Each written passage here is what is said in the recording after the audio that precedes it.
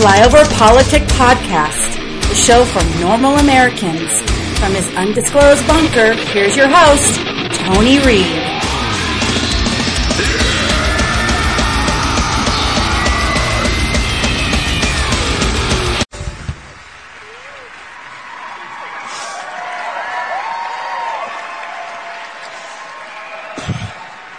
Yikes.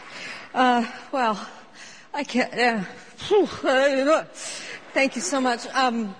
Being part of this season of Saturday Night Live was, the most meaningful thing that I will ever do, so I should just probably stop now. Thank you so much to Lorne Michaels for letting me be a part of this and for everything else in my life. Congratulations to our incredible cast, especially Vanessa, Leslie, and Alec.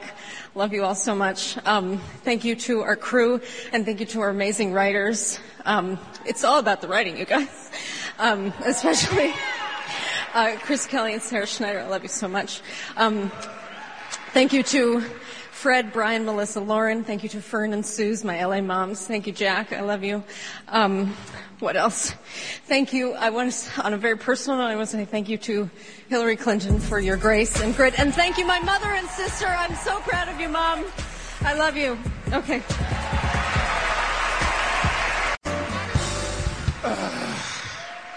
I suppose I should say, at long last, Mr. President, here is your Emmy.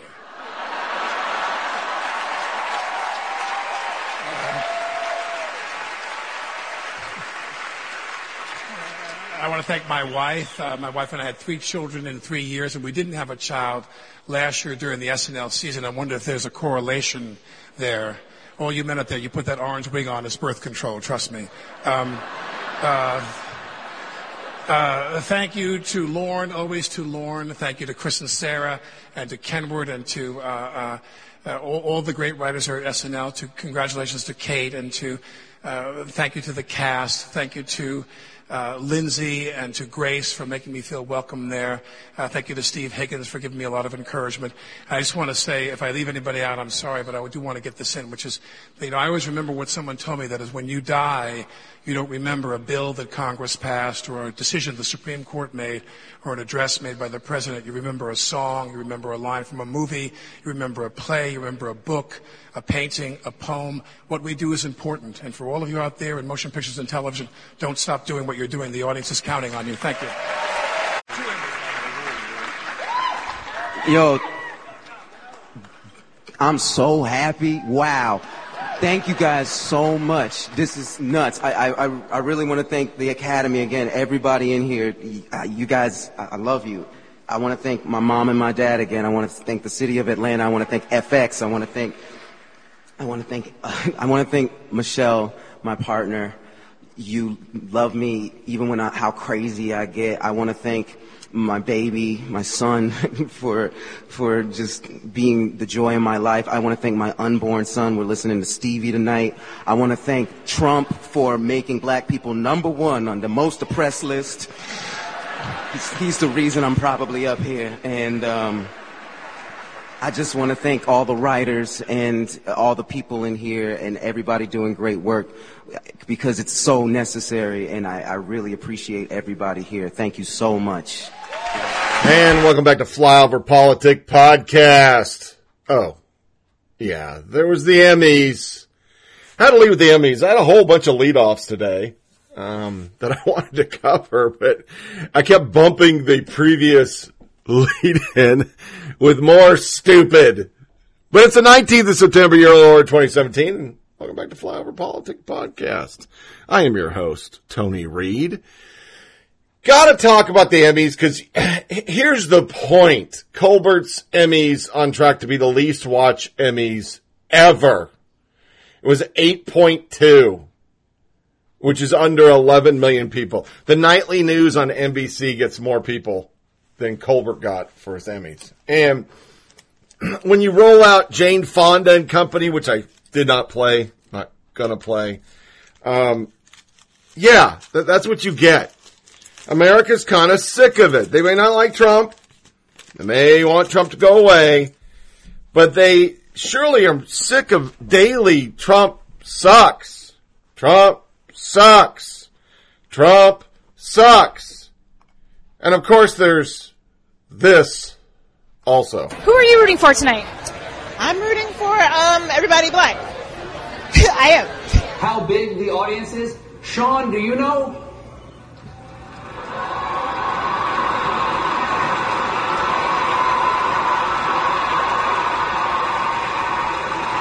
This will be the largest audience to witness an Emmys, period. Both in person and around the world. Wow, that really soothes my fragile ego. I can understand why you'd want one of these guys around. Melissa McCarthy, everybody, give it up.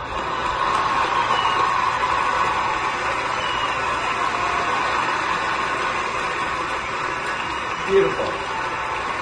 And now, You know, coupled with Glover, which is the last soundbite you heard on the intro, saying that they're the number one oppressed with no proof that Donald Trump ever did anything to black. I mean, if you want to say Trump is a sexist, you can say that. He said he grabbed people by the vajayjay.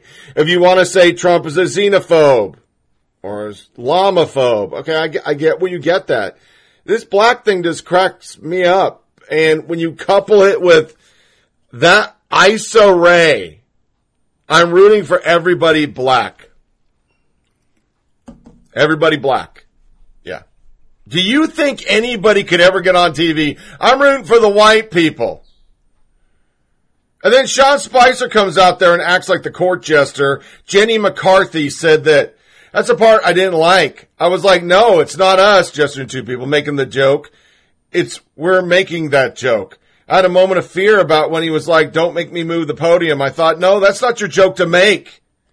And that hurt my feelings. I love Jenny McCarthy. I think she's funny as hell. But the anti-Trump stuff, yeah, you're just gonna get it, folks. As David Root said, just can't make it up. They're in this self-serious. And he's right. We'll talk a little bit about Jennifer Lawrence and Mother and how well that's doing. You get 11 million voters or less than 11 million voters when you alienate most of the country. Even the anti-Trumpers are getting tired. As my idol John Gibson, who actually started his show the same way I started mine, but by the way, mine was written before his. You know, when you can't watch football because you're sick of the football social warrior justice bullshit, social justice warrior, let's try to do that right, and you don't want to watch the Emmys because this is all it's going to be, bringing the 9 to 5 people out of their crypt and have them bash him, where do you turn anymore? Oh, I know. Watch Game of Thrones a million times. That's what I'm doing. There's nothing else to watch till Live PD comes back on in the new season. Yeah. But there's other articles of the 10 most left-wing moments. Stephen Colbert presaged the evening to come, saying that Trump was certainly watching, taunting, looking forward to his tweets. Colbert then spent almost 5 minutes singling out Trump for criticism. The big beginning with Trump evidently not winning an Emmy for The Apprentice. The lengthy section wrapped with a surprise cameo from Sean Spicer. Number, I guess 8. They numbered their shit wrong. Oh, that was 9. Never mind. I can't do math this morning. Alec Baldwin, who won an award for his appearance on Saturday Night Live, where he lampooned Trump on a nearly weekly basis, said he and his wife had 3 kids in 3 years, but then he began portraying Trump on SNL, and the orange wig proved to be effective birth control. Comedian Kate McKinnon, who, we got some shit on that. Oh, wow. Who played Hillary Clinton on Saturday Night Live last season, infamously saying the hallelujah bullshit.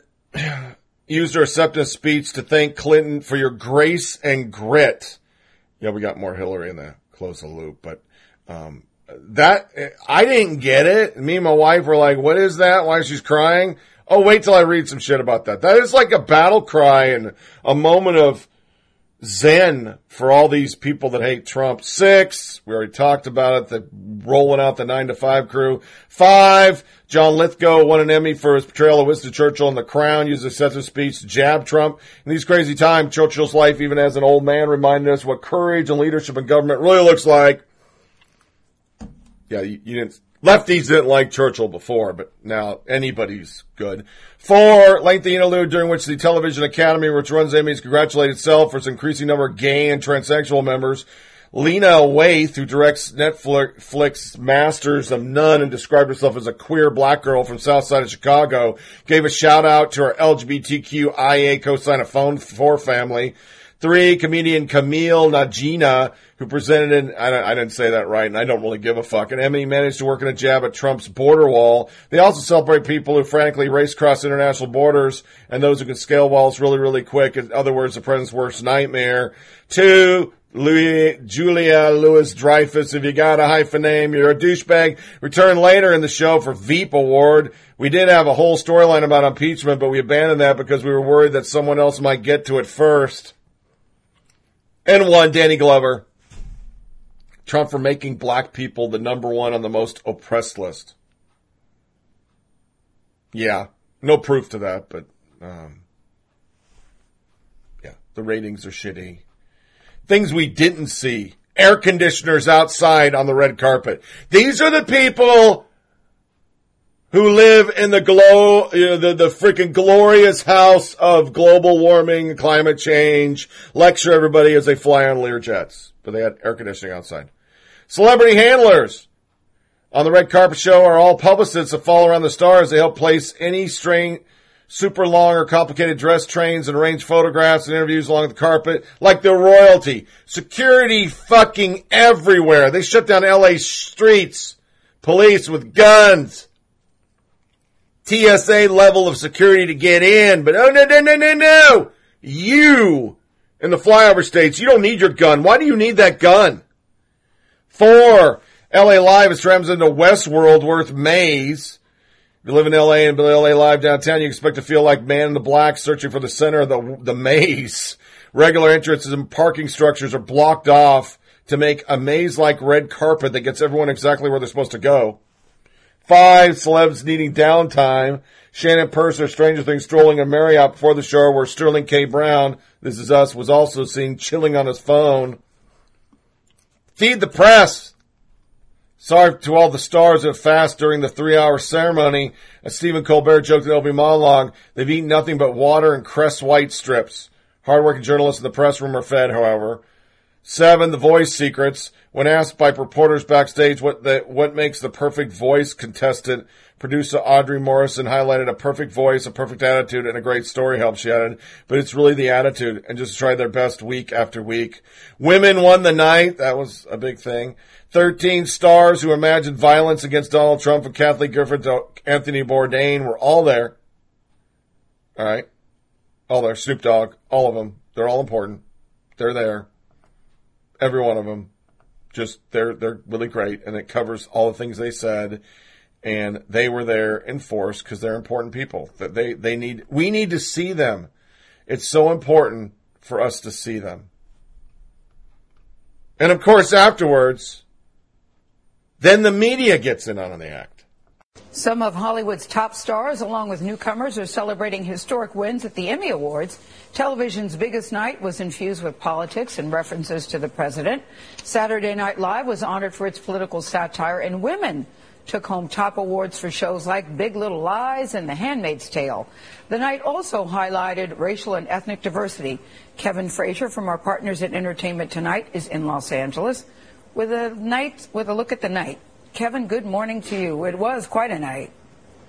It was quite a night, Gail. Good morning. You know, there were history-making moments at the Emmys last night, but it really was politics that took center stage. The reoccurring punchline, President Donald Trump, who never won an Emmy, despite being nominated twice for his reality show past. Was this Emmys more political than ever before? Oh, I think in the Trump age, everything in Hollywood is more political than it was before, and that was definitely true at the Emmys. It was really the Trump White House's credibility crisis on display, with Sean Spicer surprising the audience, making jokes about one of his most infamous moments where he was misleading the public. That was back after the inauguration. We talked about the crowd size. So take a look at this video. What was Spicer doing here? Was he auditioning for a TV job? Take a look. Unfortunately, at this point, we have no way of knowing how big our audience is. I mean, is there anyone who could say how big the audience is? Sean, do you know?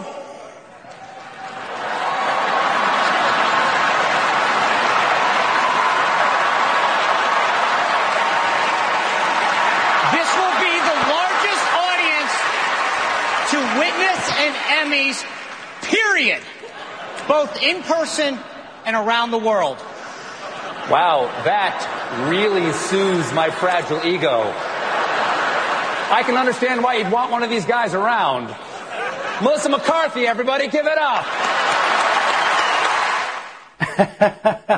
Having Melissa in the crowd was crucial, of course. Having her react to the real-life Sean Spicer. You know, right now, Spicer's looking for work. He's out there getting public speaking gigs, consulting jobs. He's been looking for a TV commentator deal. You might remember CNN actually said, no, we're not interested in hiring Spicer. That was a little bit of a smack at his credibility problems when he was press secretary. So far, he hasn't found a TV commentator job, but he was on Kimmel, and now he's been at the Emmys. So he's having some fun with his personality from the White House.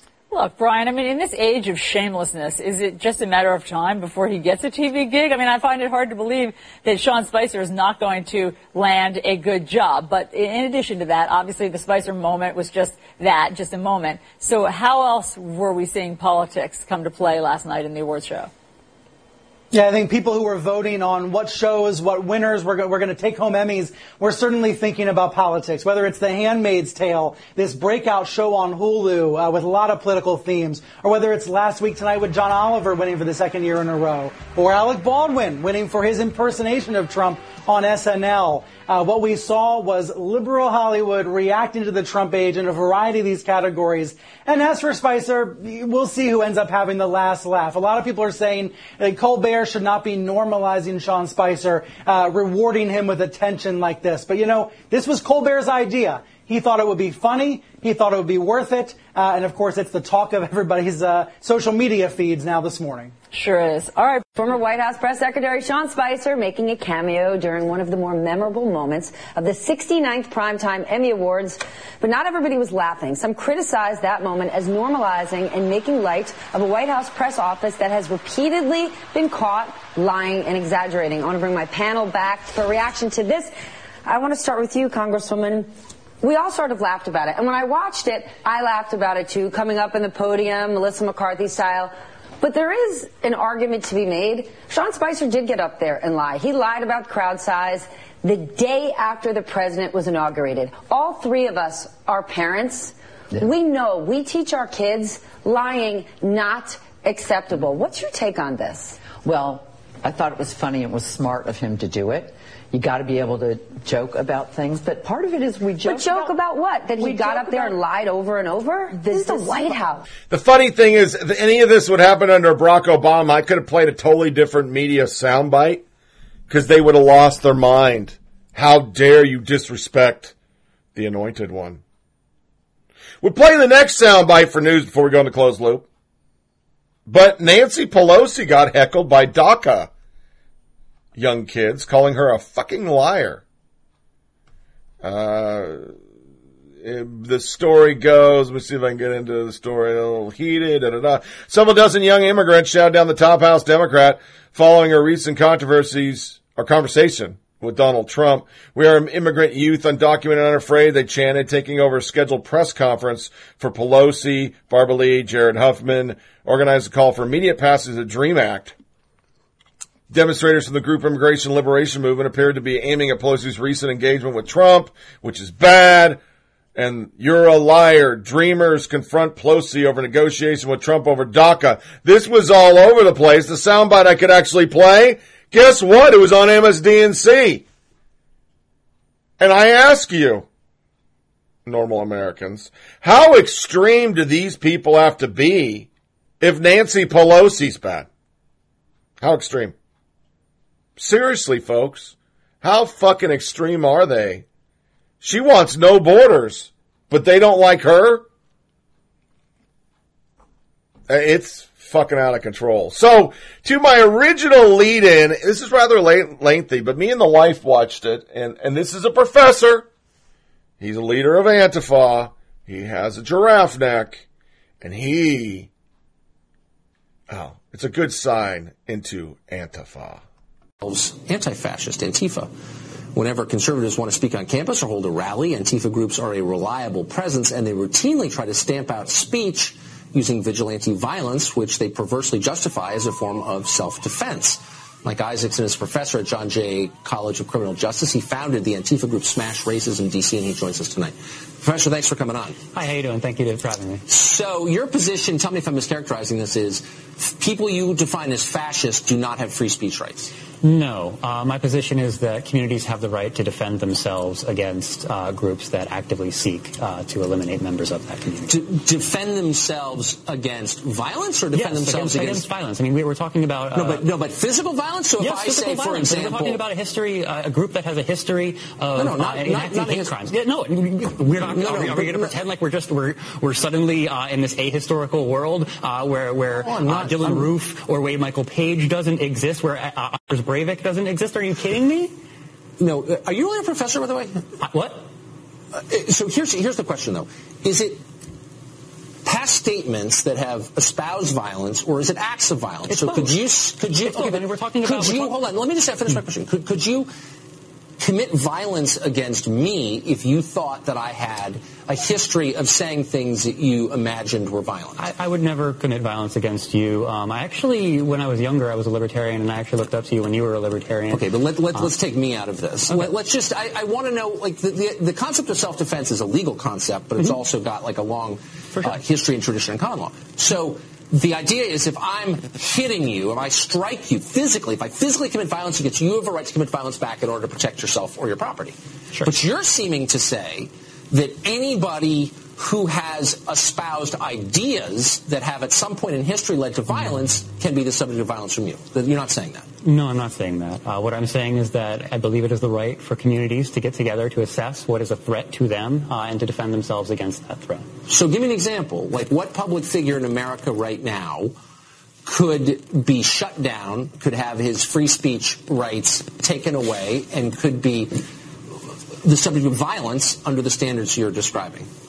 Well, I mean, for instance, I think that the framework here of talking about violence as opposed to talking about preserving the very freedoms that you and I both enjoy is a false one. I mean, ultimately, we're talking about a movement that actively advocates against all the fetters of democracy. I mean, we're talking about Richard Spencer, who publishes in altright.com, publishes an article on July 28th by a man named Vincent Law, where the headline was, "To protect free speech, get rid of democracy." So we really have to... You know what?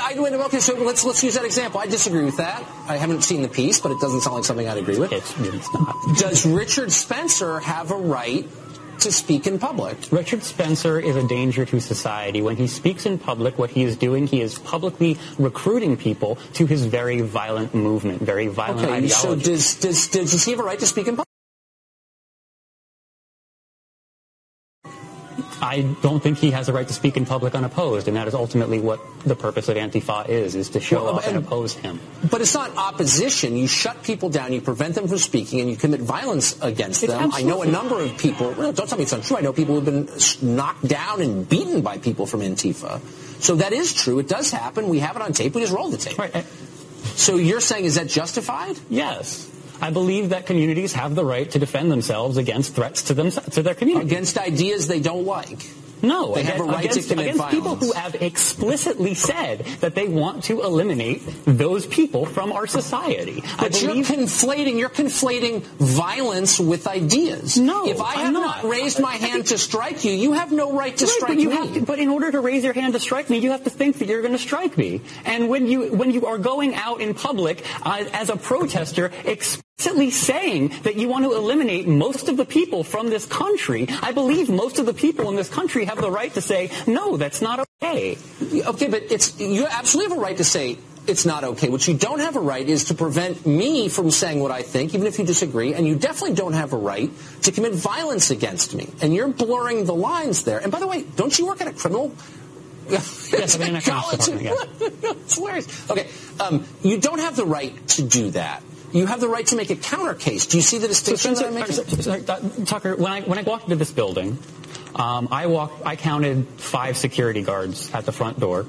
and 2 police cars outside. Are you going to tell me that the violence that they would enact against someone who's looking to do you or any number of the people that work here harm, are you going to tell me that the violence that they enact to protect preemptively the staff that are protected also by the barricades that you have? I don't even know what you're saying. I'm not following. Are you going to pretend that you don't have security? Well, I actually don't have security, but there is security at there's security our building, in your building, for sure. And there's security at lots of buildings. And the reason that there is security in your building is... No, the reason that you have security is because ultimately that security provides a space for nonviolent civil discourse, which is ultimately what we want. Oh, no, slow down. There are lots of million distinctions here, but you don't own the public square. But I believe the public owns the public square. And at the end of the day, you're not in charge of the public, and you're not. The public isn't even in charge of the public. Okay, we are talking about a system that has been gerrymandering people out of public representation. Okay, if we're relying on the cops, ultimately those cops are working for the very people that you work for, and not in the interest of the vast majority of society. We don't have representation. We don't have representation by the state. We don't. Okay, last question. Do you teach students? I do. Huh. And do you teach them that the First Amendment does not apply to people they disagree with? I teach them to think critically, and that's why I'm very open about my anti-fascism and my anarchism. So if someone in your class said, you know what, I'm a Trump voter, I'm against affirmative action. I've had those, and I encourage them to research and explore and hold them to the exact same standards that I hold any other student. Yeah, I bet. I do. Yeah, I had an alt-right supporter actually in my class last semester. Yeah. I worked with him on his papers. He started off kind of bad at citation. I got him better at citation, and he wrote a paper that was an A paper. I mean, I am not discriminating against my students. Yeah. Ultimately, except you think that people you disagree should be beaten up, but whatever. All right, Congressman. Close, Professor. Thanks for coming on. I appreciate it. You know, it's also crazy right now that it's hard to know what's a real story and what's a fake story. This is a real one. It's time for pumpkin spice latte because it's fall, but now a feminist group says pumpkin spice lattes are somehow a sign of white supremacy, and you're supporting white supremacy if you buy them. Why are they arguing that? We're going to talk to someone who will explain after the break. Yeah, you know, it just shows these guys are just anarchists. From his name's Mike Isaacson, Isaacson. Vulgar Economics is his Twitter handle if you want to look him up. Anti-communism code for fascism. Some of y'all might think it sucks being an anti-fascist teaching at John Jay College, but I think it's a privilege to teach future dead cops. If you really think that the way to fight Nazis is through dialogue, here's my guide on how to prepare. You can't punch all Nazis, is the PDF outline. The more and more we peel it, the more the onion is very, very rotten on the inside. Because then there was the police officer Jason Stockley who shot Anthony Lamar, and he was let off because it was in self-defense.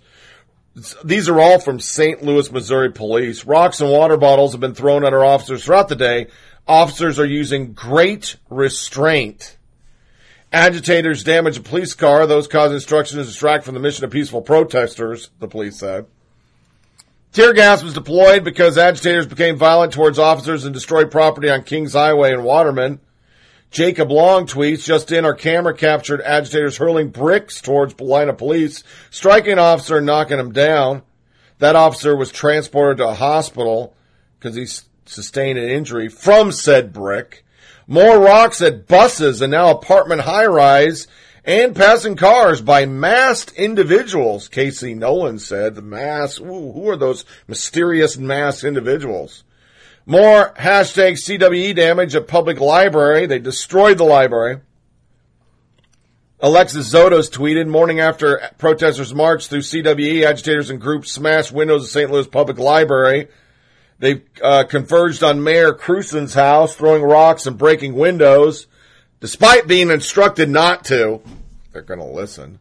They refused to disperse, causing property damage to the mayor's home. Those who don't comply with police orders subject to arrest. And then there was this from KTVI Fox 2 reporter. He said this was the scariest moment of his life. You shouldn't be over here, man. You know the fuck you shouldn't even be over here. Why would you come over here? Why the fuck would you come over here, though? You know you shouldn't even be over here. You should get your ass somewhere where you belong. Why the fuck are you trying to fuck my move? Get your ass somewhere and fight something better than you. Get the fuck out of my movement. Anna and Dan out of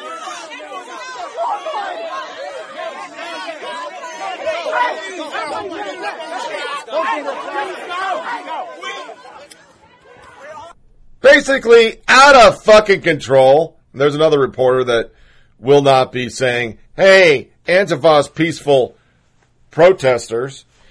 They brought in guns, military and police grade pepper spray, which I don't know how they got them. And one great picture that I saw was with your shield, die on it with your shield or some shit. They actually had shields. They have their Antifa flags, body armor, face masks, guns, 3 or 4 sabers, like Gurkha sabers. And by the end of it, Ed Sheeran, U2, a bunch of other events had to cancel because it was a remake of Ferguson. They just kept on doing it. Yeah. It was really nice. In other news, a little boy asked to mow the lawn at the White House. The president let him. The president came out, talked to the kid, did an Oval Office. But the resistance never lets it go. This is literally real tweets. I'm not making this up. I couldn't make this up. Gray Greenhouse. Not sending a great signal on child labor, minimum wage, and occupational safety. Trump White House lets a 10-year-old volunteer mow his lawn. Bill Kristol. The sanctimonious and humorless finger-wagging of nanny state progressives in one tweet. He wasn't the only one. There was multiple. The media played it because the kid didn't stop mowing. He just kept mowing. And they said even the kid doesn't want to talk to him on MSDNC. And that's just a few tidbits before we go into the loop.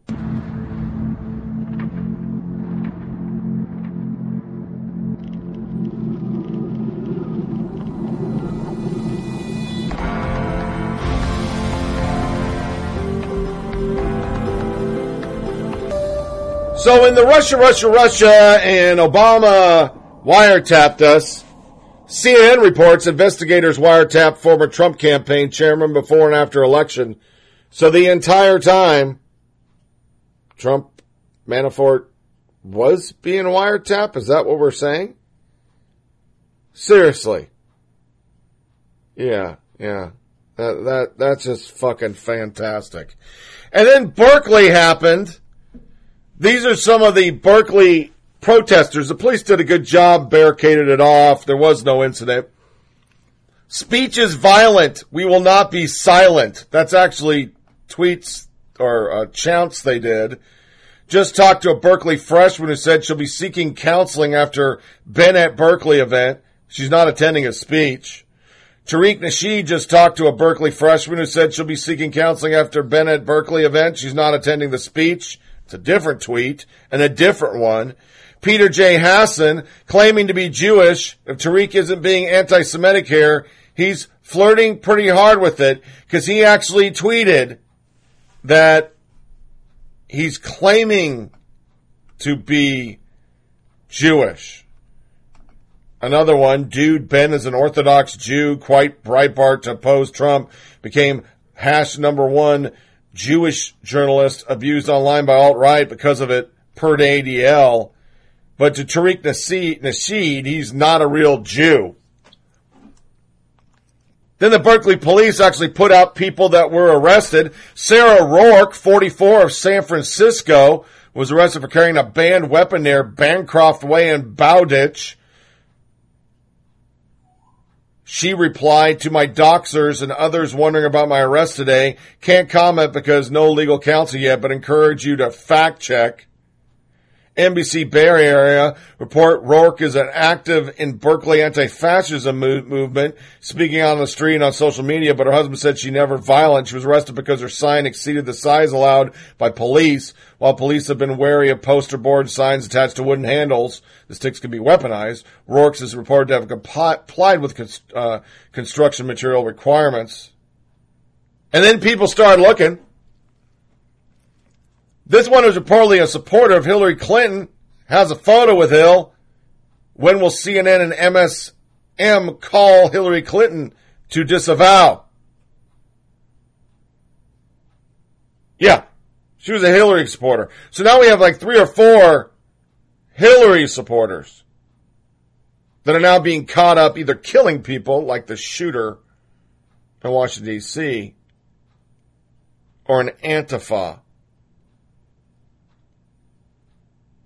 And then there was a big thing this weekend by Sarah Joan. The Standard of the Times hasn't issued some sort of apology retraction for Barry Weiss column defending an alt-right event. I feel like we're sort of through the looking glass. I'm not sure how the editorial page can really be redeemed at this point. Barry Weiss responds, and she's a woman, minority. I'm concerned that you don't understand what an op-ed page is. Because they literally talked about Ben Shapiro and how he should be able to speak, but they don't want to speak. Usually save this for our college crazy, but now Pitt students are asking for all police to be disarmed on their campus. They shouldn't have weapons, so they're free to do whatever the fuck they want. But the best one that I've heard lately on this whole thing, which is all under the Antifa subject, Whoopi Goldberg said that this is just made up. Don't believe me? I'll play the soundbite. And then we'll go straight in to Hillary. Oh, yeah. Hillary. This is really, really good. Antifa, for those, it's anti-fascism. And for anybody that thinks that this is a not violent group, I mean, they're predicated on violence. And in fact, the Department of Homeland Security, according to documents... I saw your thing, and let me just say this to you. When we looked to see what they were talking about, there was nothing there. Because when you look at the bottom of your list... The year that they're talking about is when Obama was in. So we went to see what they had been protesting, what fascist stuff Antifa had been protesting. And there isn't anyone. There's nothing there. We can't find anything. So this, to me, Antifa is one of those things that, I don't want to say the right, but somebody came up with as a catchphrase so that you could say, oh, there is violence on the other side. But I don't remember violent demonstrations before the gentleman who's in now got in. Well, that's the thing. That's the issue. I just want to say, because I didn't get to finish the point about the anti-fascism. I cut you off. No, it's all right, though. I get it, and that's totally fine. But according to confidential government documents, they were labeled a, quote, domestic terrorist group. Antifa was.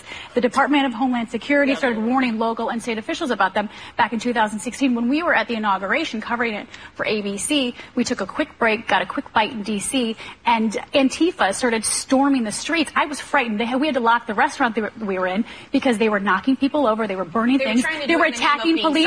Yeah, but they weren't, and they were throwing things at the window, breaking the windows. When did you first hear that phrase? I actually just started hearing about Antifa a couple of months ago, even though they've been dubbed. That's my point. I think that's a domestic terror. I had never heard of it. My understanding is that it doesn't have a leader, it doesn't have a headquarters. It's not an organized group, and I do not think that you can compare this Antifa movement with the KKK. No, you can't. You can't do this subtle scare.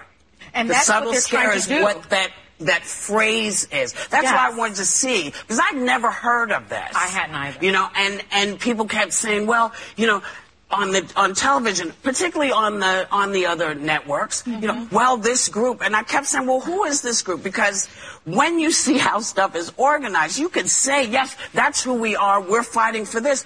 But oftentimes I've found that sometimes the side that is fetching the loudest has sort of orchestrated this so they can bitch about it. So I'm not sure who was storming through the streets. I'm not sure who was storming through the streets. Well, and Go ahead, baby. the other thing is, my fear is that this term Antifa, they're trying to use it to scare people so that they don't stand up against hate. When is it wrong to stand up against hate? It is never, ever wrong.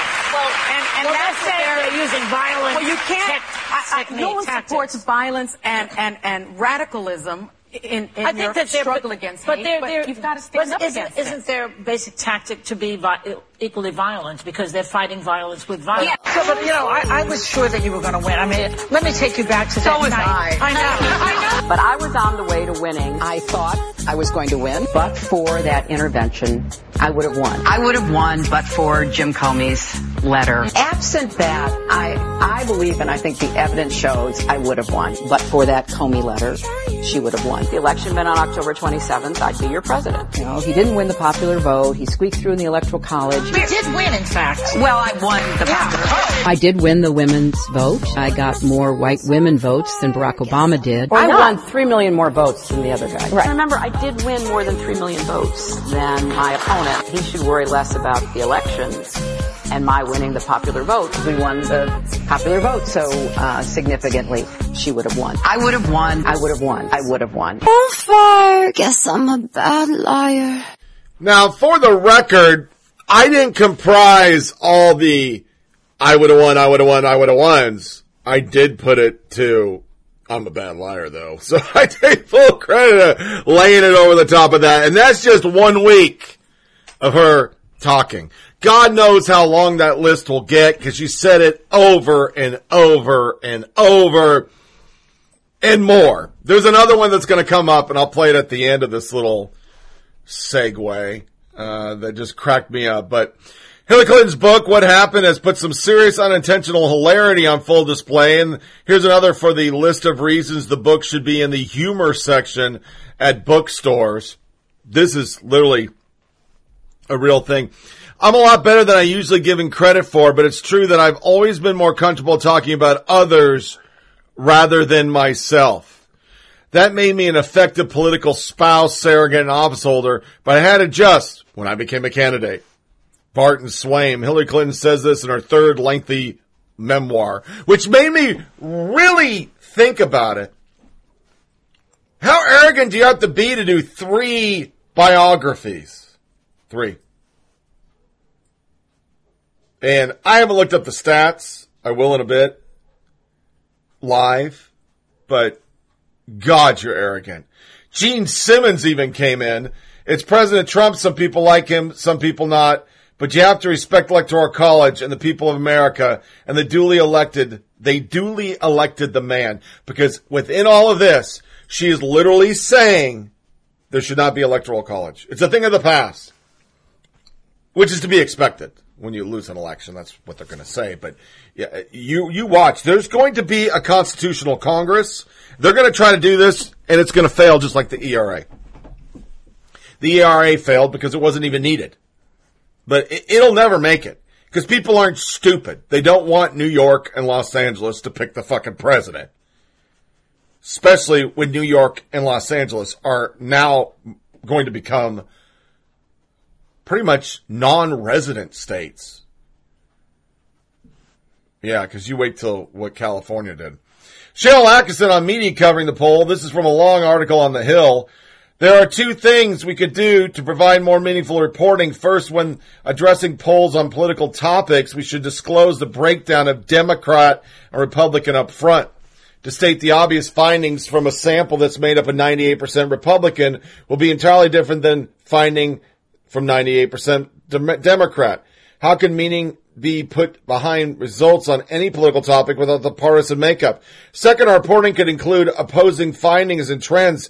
They exist. For example, in the most recent Pew poll, 3/4 of Republicans and Republican leaners support a border wall, and that support has grown substantially in recent months. Conservative Republican support for the wall was up 9 points as Trump was elected, from 71 to 80.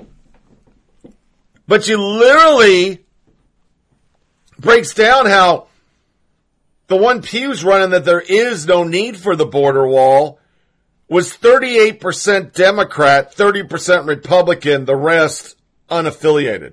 So of course it's going to say they don't want it. But we've been beating that drum for a long time, folks. PolitiFact, the show, once again, as we say on the show, is not a unbiased source, says they find no fault in Hillary Clinton's book. No lies. It's all true. Oh, yeah. And to what I said, Kate McKinnon's little hallelujah bullshit. Yeah, hell, Carmen. This is one of many. One of my post-campaign ritual, every month or so, I rewatch Kate McKinnon as Hillary singing Leonard Cohen's Hallelujah, and I cry. Jason, the counter moonbat, says everything that's wrong in America in one tree, and it's true. Yeah. Then they break it down. A lot of people have been talking about tears and crying as Hillary Clinton rounds the country on her What Happened book tour. But the thought of a man being brought to tears because she watched Kate, well, she watched, because that would be true, Kate McKinnon's maudlin post-election turn as Hillary singing Leonard Cohen's Hallelujah is just too much. If only our man there was a little stronger, he'd been able to hold back those tears. According to her book, Hillary herself managed to, if only barely.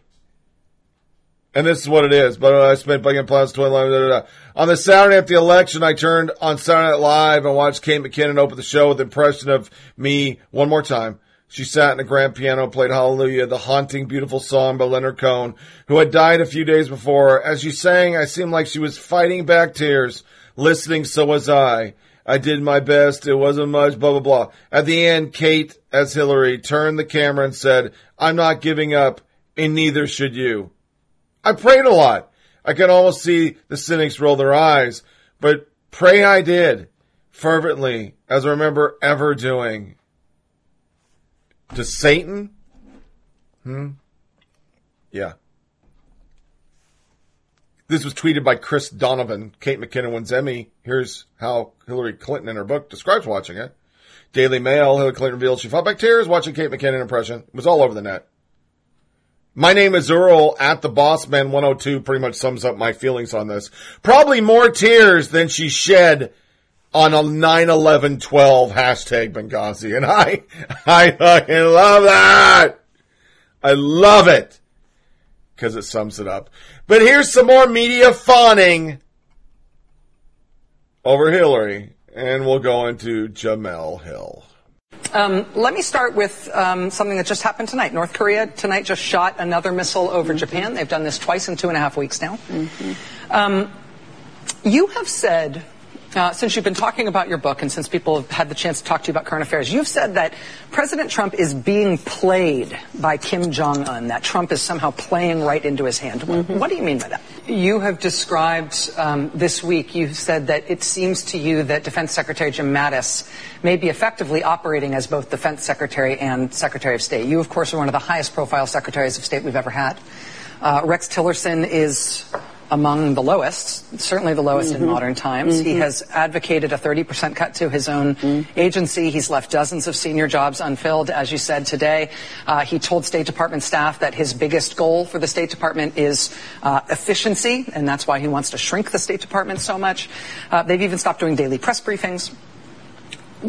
Given the risk of nuclear war with North Korea, given the sorts of diplomatic challenges that we've got around the country and around the world, why do you think they are hollowing out the State Department? I also feel like the sexism that you faced as a political barrier in 2016 was considerably worse than the sexism you faced as a barrier in 2008. And I know in 2016 you got further, but I feel like what I saw directed at you as a public figure was more vitriolic and frankly more rhetorically violent than what I saw 8 years earlier, which implies to me, I mean, maybe that's the general election versus the Democratic primary, but I like to think that things get better over time too, and I don't see that as having happened with you. And then just watching these interviews, and I looked up at the interview, I could point to probably 3 or 4 interviews that I did at Trump Tower that looked very similar, soft lighting, in the setting, and 50 or more, probably from other networks. Hillary Clinton didn't do that during the election. Donald Trump you would call him up and say, can you do an interview? Can we come to Trump Tower? And he would say, yes. Hillary Clinton didn't do that during the election. He flooded the zone. She picked and chose who she wanted to do an interview with, and if she didn't think you were a substantial enough figure or did not, want to do it, she wouldn't do it. That's her fault. That's not the media's fault who she's blaming. Donald Trump was on Fox. Donald Trump was on NBC. Donald Trump was on MSNBC. Donald Trump was on ABC. Donald Trump was on CBS. Donald Trump was on every single person who pretty much asked him for an interview, which was a smart and unpredictable, and fought back when there were huge accusations against him, and he fought back. Listen, I have to give credit where credit is due. I'm sure he didn't want to do an interview with me, because my last interview with him was on the night that bin Laden was killed, and we had a huge back and forth about the birther issue. And so I spoke with him, my producer spoke with him, my booker spoke with him, and we talked about it, and there I was doing interviews with him. Hillary Clinton never, ever did that. She was too safe. She didn't even hit back at him as much as she could have during the debates. That's her fault. That's not anybody else's fault but hers. April? Oh, wow. It's the truth. Well, first of all, Don, I didn't get in it. Well, wait a minute. I didn't get an interview with Donald Trump. I asked, and I continue to ask, and I haven't gotten one yet. So, you're wrong on that piece. But let me tell you where you're right. Well, not exactly, but go on. I take your point. Well, let me say this. Hillary Clinton, I'm not going to say she played it safe. I'm going to say she played it the way it had been played before. Donald Trump came in like a bull in a china shop and just took it over. He changed the game. And, she and other people kept saying, he's not going to win, he's not going to win. But he won. Okay, but that's the point. It was not expected. April, she played the game. You write about it in the book, but what you don't mention in the book is what you said to your husband when you heard about that meeting. I didn't hear about it for days because it was so inconsequential to both of them. And then when I heard about it, I didn't really think much of it. And I think this was a rationalization that was used for being able to do what he did. But, what's important to me going forward is, as I say, I think it's important to focus on what happened because lessons can be learned. But the more important lessons that will affect our democracy going forward are not about him and his investigation. He, I think, forever changed history, but that's in the past. Mm-hmm. Brian, the White House press secretary, and you've been covering this, said that it was a fireable. When asked about it, it was a fireable offense. He said it during a press briefing. Did Sanders overstep, you think, with that comment? Do you think that she overstepped what's normal from normal White House press secretaries? If we were to think back to Reagan or Clinton or Bush or Obama or any past modern presidency, we wouldn't hear a White House press secretary say, "Oh, that's a fireable offense," what that person on TV said. However, we're in a very different terrain, a very different place now with Sarah Sanders. Instead of saying, "Oh, she has a right to free speech," she said it's a fireable offense by ESPN. Now, ESPN is not firing Jemele Hill. I think it's important to note they are standing by her. Yes, they say that she regrets it, and yes, they've accepted her apology. They're trying to move on here. I think that's noteworthy, given all the various outcomes that there could have been in this case. But it is chilling to hear a press secretary say, it's a fireable offense, just to express an opinion, even if it's an outrageous I'll let you jump in, Ben. All right, let's take it back to ESPN here for just a moment. You're a sports anchor. You anchor SportsCenter. Let's be clear. One, she's not a victim, and some people said it's so mean that people are talking about her. You go out there, you publicly are the face of their biggest primetime show, SportsCenter. You tweet out that you think the President of the United States of America is a white supremacist, and anyone that basically voted for him is also a white supremacist. And her follow-up tweets, you're not a victim when you take the heat. The second thing is this. If you do sports, do sports. If you represent a sports network and then you go over to politics and you call the President of the United States of America a white supremacist, you're not a victim. You're an idiot for doing it. I think my point is this. If ESPN says, let me finish this because this is important. I don't think anybody should be fired as long as it's a consistent across-the-board policy of ESPN that you can go out there and say anything you want to politically if you work for them, because there's a double standard. With SportsCenter and ESPN, if this was someone saying this about Barack Obama, all of us know they would have been fired instantly. There would have been a public apology from ESPN and ABC. They would have said this is not reflective. Now, two things in that soundbite. To Hillary, that the Lynch-Clinton bill type meeting was inconsequential. You might want to ask the voters about that, young lady. Because that's not true. And, of course, CNN going crazy about that. I didn't hear what they're hearing, that she said that she should be fired. But they're making a big deal out of how she articulated it. And I will just say to you, Brian Seltzer, from reliable sources, which is neither reliable or a source, and a guy that has been bashing Republicans back to his college days, people were fired under Obama. That's the difference. And if it isn't that big a deal and it's not hurting ratings, why did John Skipper put out another one? ESPN is not a political organization. I want to remind everyone about fundamental principles at ESPN. This is what he said. ESPN's about sports. Last year we broadcast over 16,000 sports events. We show highlights and report scores and tell stories and break down plays, and we talk about sports all day, every day. Of course, sports is intertwined with society and culture, so sticking to sports, it's not so simple. When athletes engage on issues or when protests happen in games, we cover, report, and comment on that. We are, among other things, the largest, most accomplished, and highly resourced sports news organization. We take great pride in our news organization. We have programs on which we discuss and even debate sports, as well as the issues that intersect with sports. Fans themselves love to debate and discuss sports. ESPN is not a political organization. Where sports and politics intersect, no one is told what view they must express. At the same time, ESPN has values. We are committed to inclusion and an environment of tolerance where everyone is diverse workforce has the equal opportunity to succeed. We consider this human, not political. Consequently, we insist that no one be denigrated for who they are, including their gender, ethnicity, religious beliefs, or sexual identity. We have issues of significant debate in our country at this time. Our employees are citizens and appropriately want to participate in public discourse. That can create a conflict for our public-faced talent between their work and their personal point of view. Given this reality, we have a social media policies which require people to understand that social platforms are public and their comments on them will reflect on ESPN. At a minimum, comments should not be inflammatory or personal. We had a violation of those standards in recent days, and our handling of this is a private matter. As always, in each circumstance, we look to do what is best for our business. In light of recent events, we need to remind ourselves that we are a journalistic organization and that we should not do anything that undermines that position. We also know that ESPN is a special place and that our success is based on you and your colleagues' work. Let's not let the public narrative rewrite who we are or what we stand for. Let's not be divided in that pursuit. I'll need your support if we are to succeed. The problem is, ex-athletes, Johnny Damon. I want to watch sports for sports. If ESPN turns into a political arena, I know a lot of people just won't watch. He was asked that on Fox and Friends. And I think this is hitting them in the pocketbook. They are down in viewers. I think this is more than they think it is. And I think Jemele Hill is now rightly being the scapegoat.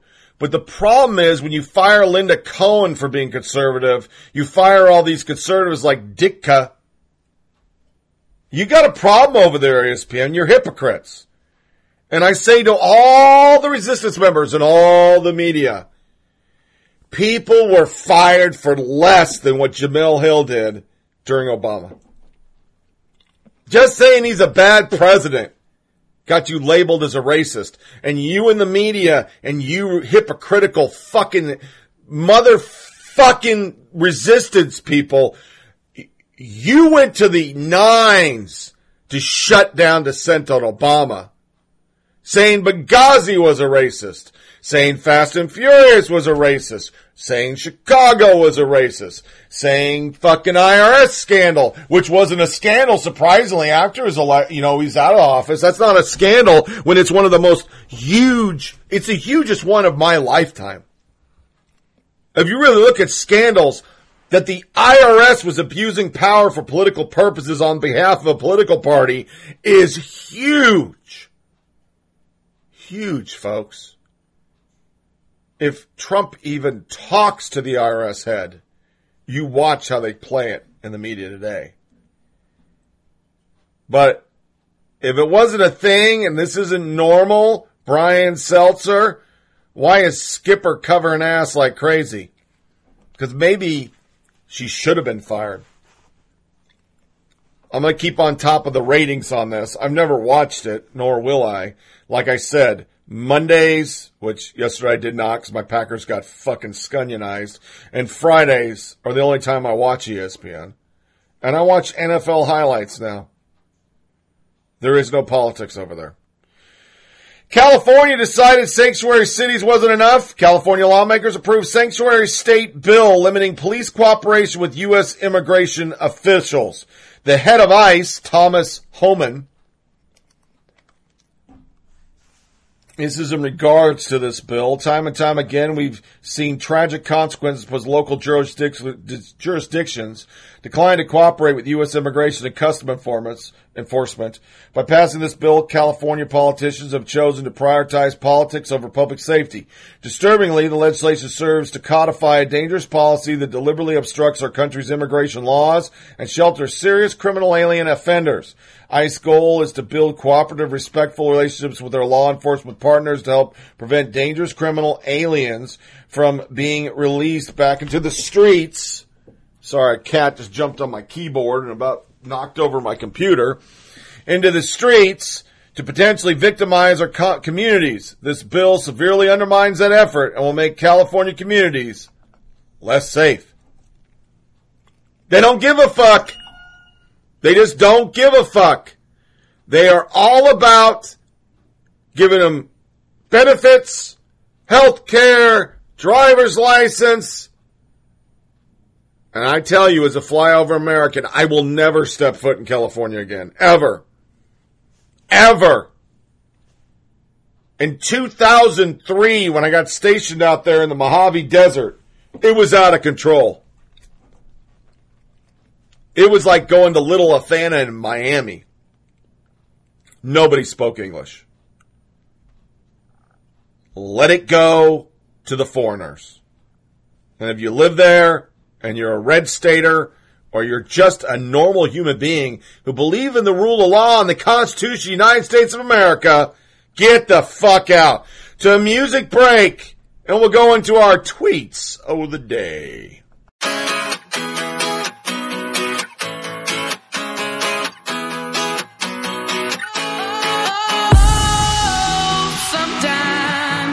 Get a good feeling, yeah. I get a feeling that I never had before. No, I get a good feeling, yeah. Oh, sometimes I get a good feeling, yeah. I get a feeling that I never had before. No, I get a good feeling, yeah. Yes, I can. Doubt better leave. I'm running with this plan. Pull me, grab it in the bucket, can't have me. I'll be the president one day. January 1st. Oh, you like that gossip? Like you the one drinking what gossip.com. Now I got a word for your tongue. How many Rolling Stones you want? Yeah, I got a brand new spirit. Speaking and it's done. Woke up on the side of the bed like I won. Talk like the wind in my chest to that sun. G5 in the US to Taiwan. Now who can say that? I wanna play back. Mama knew I was a needle in a haystack. A Bugatti boy, plus Maybach. I got a feeling it's a rap. ASAP. Sometimes I get a good feeling, yeah. I get a feeling that I never had before. No, I get a good feeling, yeah. Oh, sometimes I get a good feeling, yeah. I get a feeling that I never had before. No, I get a good feeling.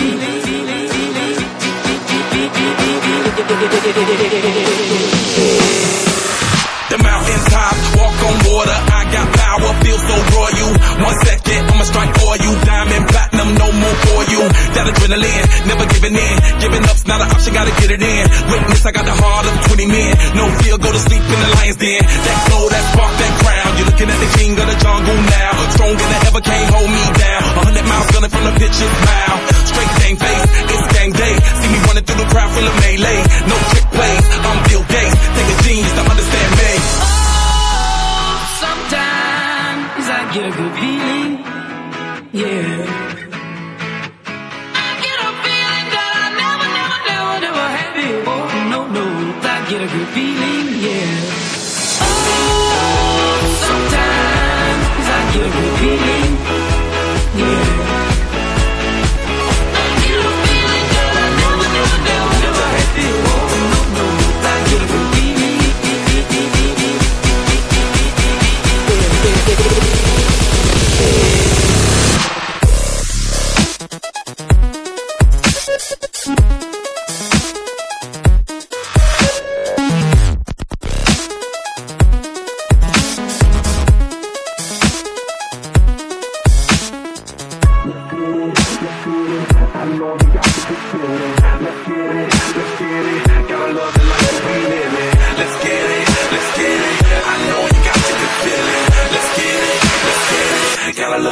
that we live in. Sometimes I get a good feeling, yeah.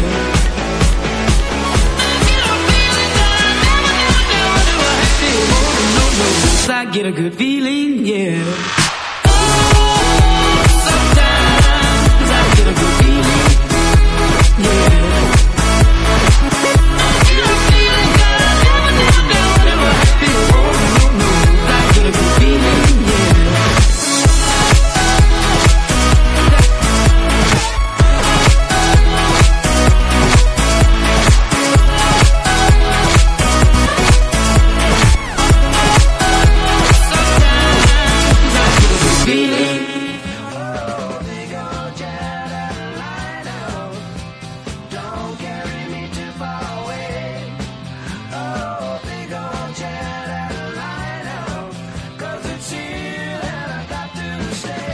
Welcome back to Flyover Politic Podcast with Tony Reed.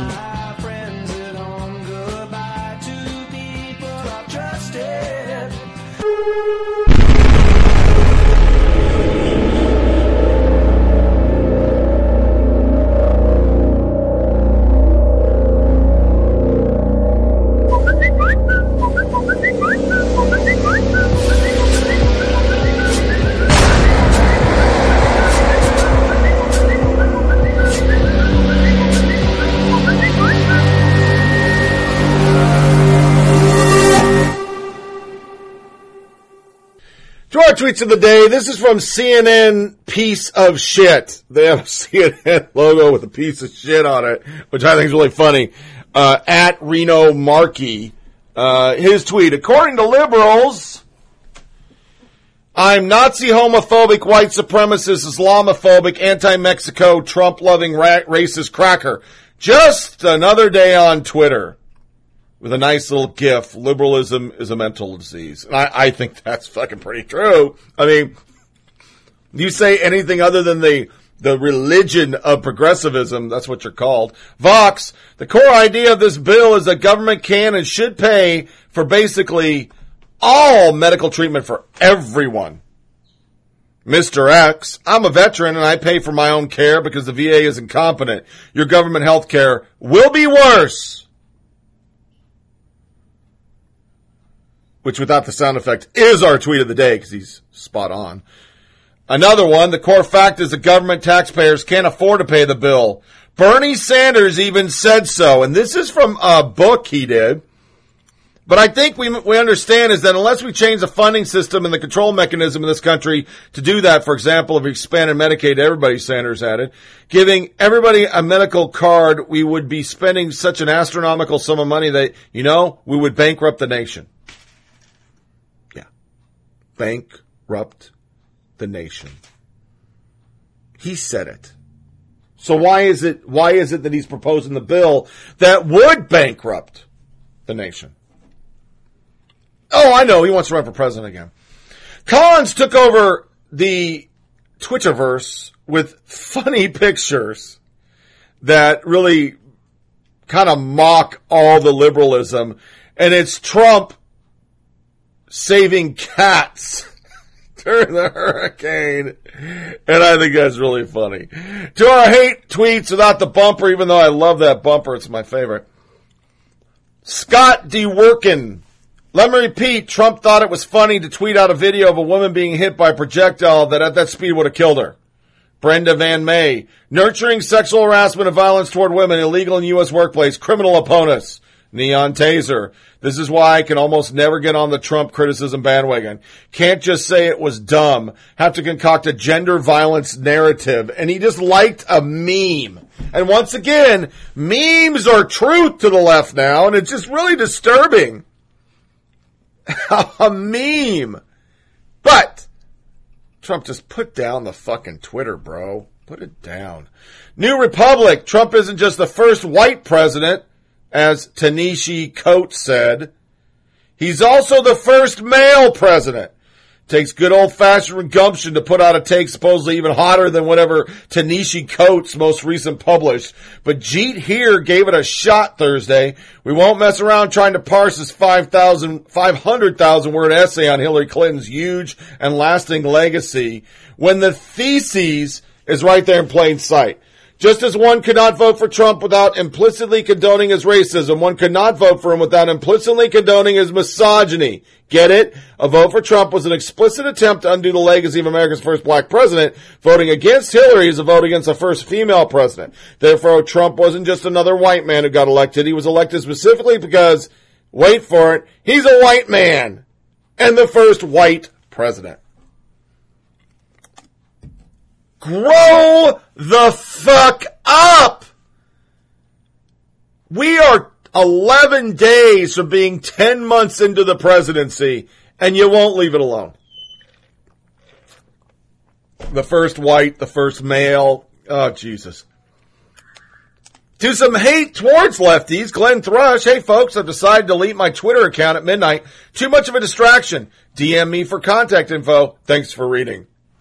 Aaron Blank, this is a massive loss to Twitter and all of us.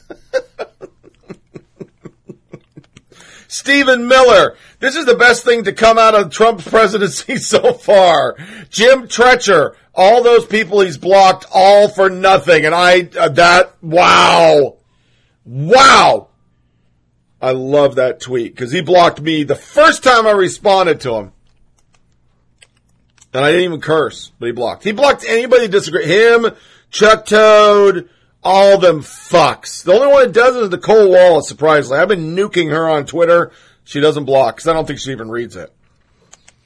But Max Peters gets to the point. Never forget, from John Podesta Gmail to gtthrust@politico.com. OTR, no problems here. His reply, Glenn Thrush, no worries, because I've become a hack. I will send you the whole section that pertains to you. Please don't share or tell anyone I did this. Tell me if I fucked up anything. And he handed his whole article. Just remember that.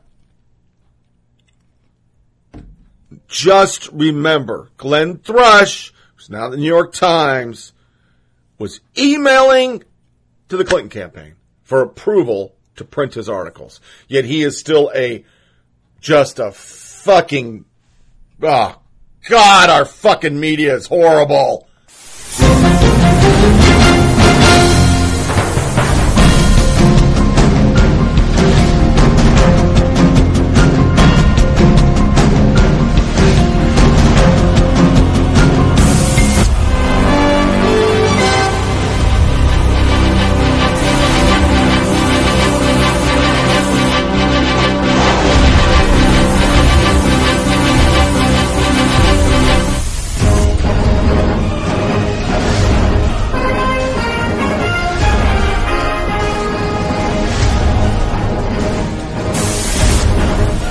Hypocrisy!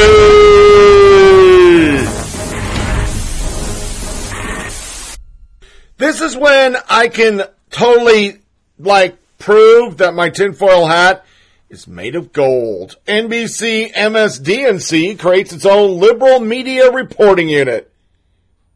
Like they need more, but whatever. NBC News announced it will create a more formal media news unit like CNN's as media credibility is under attack. New York Post writer Claire Atkinson will head the unit, but the remaining names look pretty liberal, starting with perpetually Fox News busting Gabriel Sherman, BuzzFeed editor Ben Smith, who can't find anyone in the media who sounds like a liberal activist.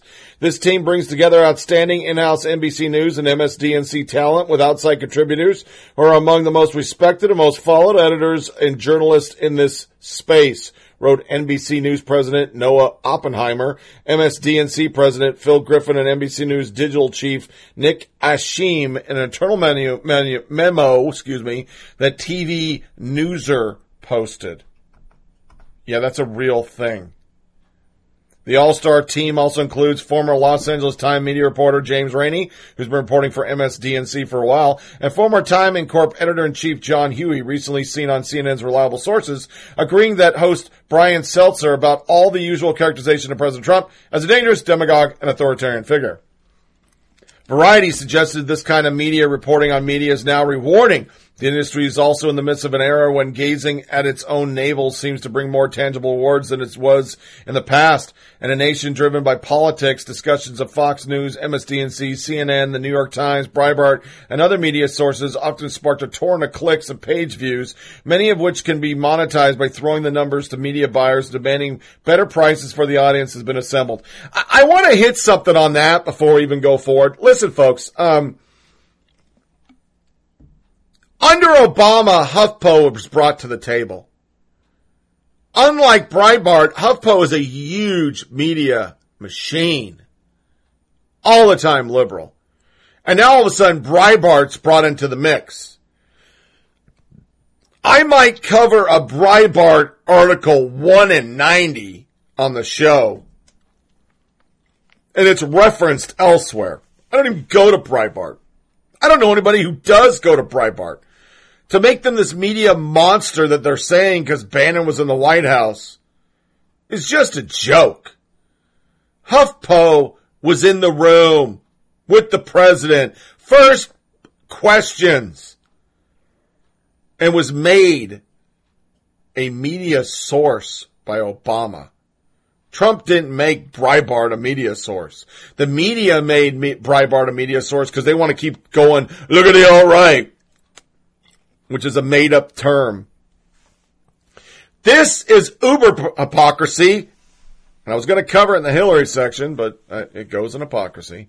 CBS on Amazon spiking 1-star Hillary reviews. Wow. Yeah. Did you think Amazon wouldn't be doing that? I mean, I love Amazon. I'm a Prime member. I buy everything on Amazon now.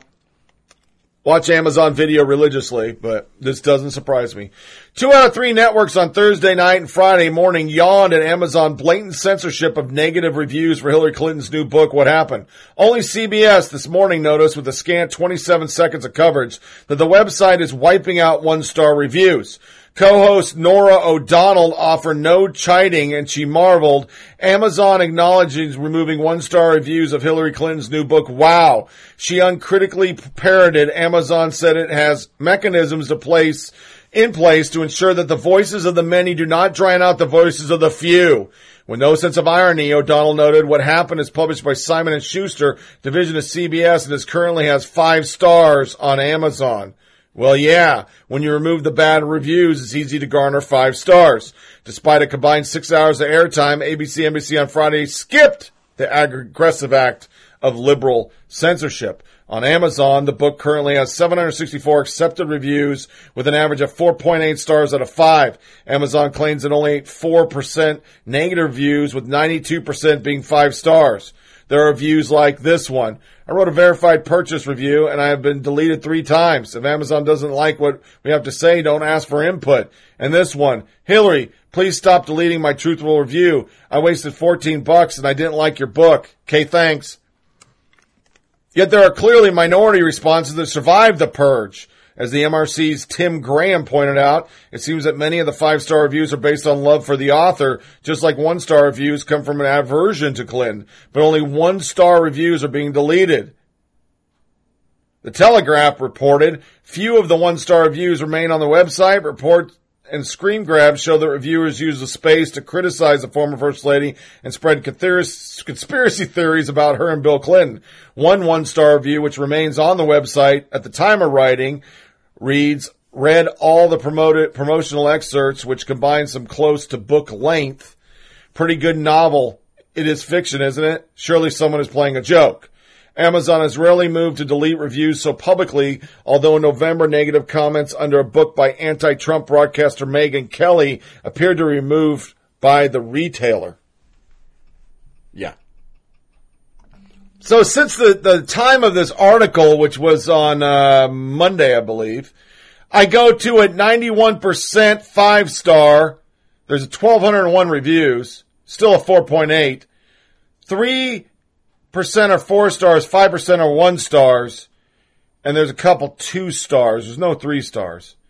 Pretty much sums up the book. This is a 2-star. I'm a nonpartisan who's actually read this book, and I agree with many of the negative reviews here. This pretty much sums up the book. 1, it was my turn. 2, the campaign was absolutely impeccable without flaws whatsoever. 3, it was everyone else's fault. Another 2-star. Tell more about HRC than about the election. I voted for HRC. I bought the book. I read the book. The 2-star reviews represent what I generally think about it. A good 75% of the book has nothing to do with what happened. Most of the book is HRC telling about her political career, her wonderful family, her mother, her wonderful life with Bill, how much she cares about people, especially children, her wonderful hardworking staff. This is fine, but it's a lot to wade through to get to the meat of the book. And once you get to the meat, it's pretty cheap cut.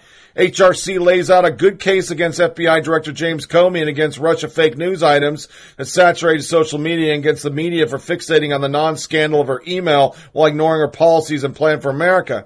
I came away with the book with a finer understanding of how these forces worked against her. She also had a choice words for her opponent in the primary, Sanders, whom she believes gave munition to Trump. She is less convincing in this front as virtually nothing Sanders said against HRC during the primary battle was new. His criticism of HRC was generally taking talking points before Sanders ever entered the contest. The book whitewashes the DNC action against Sanders during the primary actions that turned a good number of Sanders supporters, HRC continues the word odious, Bernie bros.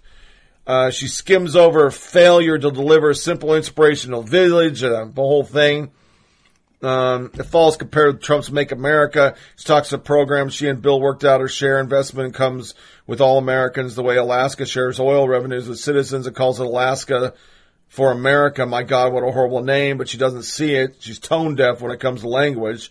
She's also blind to the issues of optics. She acknowledged that her highly paid and secretive speeches to Wall Street look bad, but she far underestimates just how negatively those speeches affected her image. She speaks in the book proudly of the designers she is designing her clothes, but seems oblivious to the way those very same clothes impact the unemployed, formerly working class people admit to wooing unsuccessful. There's no doubt but the big forces worked against Hillary Clinton's candidacy, but major force opposition opposed Trump also.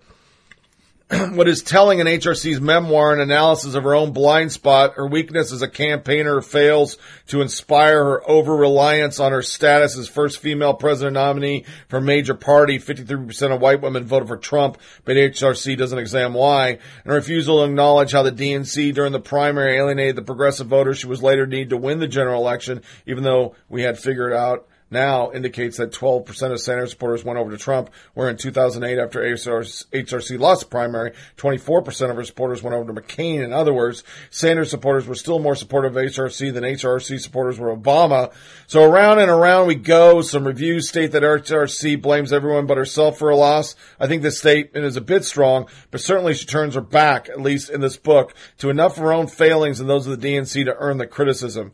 So there is my review of what happened. As a Democrat, as someone who voted for Hillary Clinton, as someone who bought the book from Amazon and read every word. Another one. What happened to her negative reviews? Looks like Amazon is censoring. Another one. I purchased this book for Kindle format and read the whole thing. I habitually purchase a lot of stuff from Amazon. I've written a bunch of other reviews before this one.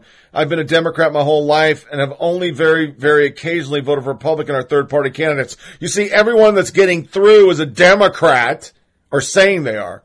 I voted for Bill in both presidential elections and voted for Hillary against Trump last year. I met both the Clintons a couple of times, spent several hours, a few occasions at very small private parties where they're in attendance a few years after they left the White House. I'm not a fan of Donald Trump at all and oppose almost everything that he's trying to do. I used to live in Chicago, but most recently been living in the intersection of Iowa and Wisconsin, two states that very well could have gone Democrat, but of course did not. I saw both Sanders and Trump speak in primary events and then went to Trump's thank you event in Des Moines just to try to get a handle how people in the heartland were thinking about it. Since it seemed to me the media were getting it totally wrong. I think that there are some good things to be said about Hillary Clinton. I do think she's smart. I do think she's diligent and hard worker. I do think that she really cares about children and about a few other pet issues. I do think that she's been attacked unfairly on a lot of occasions, and that being a woman has made things more difficult for her than they would be for a man. But still, this book seems to crystallize for me a lot of problems that I have with Hillary Clinton at this moment in time and the problems that I have with the Democratic Party in general. Perhaps the biggest problems that I have with the book is that I believe the title is misleading. Although Clinton does attempt in the book to explain why she lost, in the end she really seems to have no idea. If instead the book had been called What a Campaign in 2016 Election Was Like for Me, likely I would be comfortable giving the book another star, because that's pretty much solely what this book is about. This is Hillary telling in detail what it was like to campaign for president, where she ate, where she stayed, who she met, the kind of gifts she bought for family members, how much time she had to spend maintaining her appearance, blah, blah, blah, blah, blah. What the book does not do is provide any reason or pervasive discussion on what I see as the key issues that political leaders need to be discussing in regards to the 2016 election, such as why is it that both the Democrat and Republican parties nominate candidates with such abysmal popularity ratings? Why is the majority of people are so unhappy with both parties? What is it about Bernie Sanders that makes him continue to be most popular, well-known politician in America? In what way might the Democratic Party change in order to be likely to win elections? Or in other ways, might the Republican Party change in order to prevent people like Trump from winning? Clinton does not focus at all on any of these questions except in the most superficial way. There's nothing on them here that has not already been hashed to death in Washington Post, owned by CEO Jeff Bezos of Amazon, and other newspapers that I consider to be very strong bias in terms of Democratic Party elites who chose Clinton to be nominee. In my opinion, the biggest question that Clinton does not discuss at all in this book is how the Democratic Party has turned all its focus towards the goal of making rich people richer. Okay. Instead, she spends a good chunk of the book criticizing Sanders, trying to figure out how she could have acted differently during the campaign in order to more effective do away with them. Not once in the book does she consider the possibility that perhaps the reason that Sanders is more popular is because the Democratic Party as well as the Republican Party has focused too much of its attention on the 1%. I'm not saying that I would have expected her to reach that conclusion, but it does not seem to be a question that even has entered her mind. In general, the impression that I get from this book about Clinton in general, in terms of her political life and her personal life, is that she believes she is right about everything, that she is very, very defensive about the idea that she is not right about everything, and that she is very slow to change in the face of new information. Perhaps it's just because I'm a lot more focused on diet than most people, but the idea of her eating egg white omelets every morning really seems odd to me. Even the mainstream media seem convinced that egg yolks are not something to be concerned about, and very well may be best part of the egg at this point. Later, she says that when reporters get sick, she insists that they drink ginger ale and eat crackers and send the State Department doctor to treat them with Cipro and anti-nausea drugs. All of those are the last thing that I would... Okay, this is all just devolving. Anyway, I'm going to do on the next podcast, because I just kind of got off track here, I'm going to do some more of these. I'm going to rip through and find the best ones that I believe, positive and negative. Because I'm guaranteeing deep in here is she's the greatest thing that ever happened. Oh my God, it's so horrible. To other hypocrisy. No, I wasted 6 minutes. Jediah Bila shocked audience when she departed The View on Monday. Clinton was on the show last Wednesday promoting her book, What Happened, when conservative Bila called her tone deaf and asked the former presidential candidate a tough question. To be fair, it hasn't just been Republicans who have taken issue with the writing of this book. Some Democrats have come out as well, Bila said to Clinton. Former campaign surrogates of yours, former fundraisers, have said this book puts us in the past and we want to move forward. We want to figure out where to take the party, how to succeed in the future, and this places us in the past. How do you respond to Democrats also coming out in criticism of you writing this? I think that first they should read the book, Clinton answered. There was a lot of staff who were upset about how the interview was handled, says the source, speculating that View wants the former Secretary of State to appear on the show multiple times. They had a lot to say to Jediah about calming things down. We're told that Bila was signed for the full season, but she left on her own accord.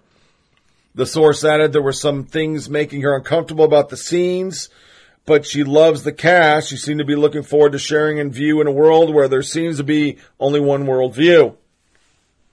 Let's get to the point. No conservative thinker has stayed on The View because they don't want one. And what does it say about a show that has 4 liberals and 1 conservative? Oh, wait a minute. That's CNN.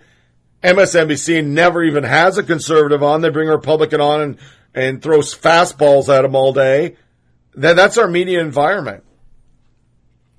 So, we'll go into our stats with a nice media mash. This is Bourdain saying he'd serve fucking poison to Trump, and Brooke Baldwin over there on CNN saying she does not have a point of view. Oh, really? Would you be down to do a no reservations North Korea? No. No? No, because A, I don't make that series anymore. Left that network years ago, and B, there's nothing they're going to let you see in North Korea. You'd never go there? Unpleasant government. I know, but you'd never go there and want to sample the food and stuff, do like a special... I mean, most of the population are starving. Don't you think that would be kind of bad taste? Well, I know, but the president at least Bad looks like idea. a bit of a foodie. The president's a bit of a foodie. Like, I was reading that he likes cheese and wine. No, the president of North Korea. Kim Jong-un. He's a chubby, evil little fuck. Please. I agree. Nobody else eats. If Trump and Kim Jong-un were going to have a bit of a summit to try and mend relations, and they wanted you to cater, what would you serve? Hemlock. I saw that Twitter took down Bourdain Books. Yeah. Because of Adios, motherfucker. What the hell? Why would they do that? I don't know. Apparently Twitter's cool with Nazis, but not with motherfucker. Yeah, but I mean, a lot of people tweet, the president tweets, like, horrible stuff, yet you tweeting the title of your book, they suspended, and it's still suspended to this day? What can I tell you? How are you going to get it up and running again, or do you even care? On balance, it kind of worked out for me. Oh, it did? Congressman, I want to ask you a little bit about the hurricane relief effort and what we're seeing out of Florida, the islands, as well as Texas and Louisiana.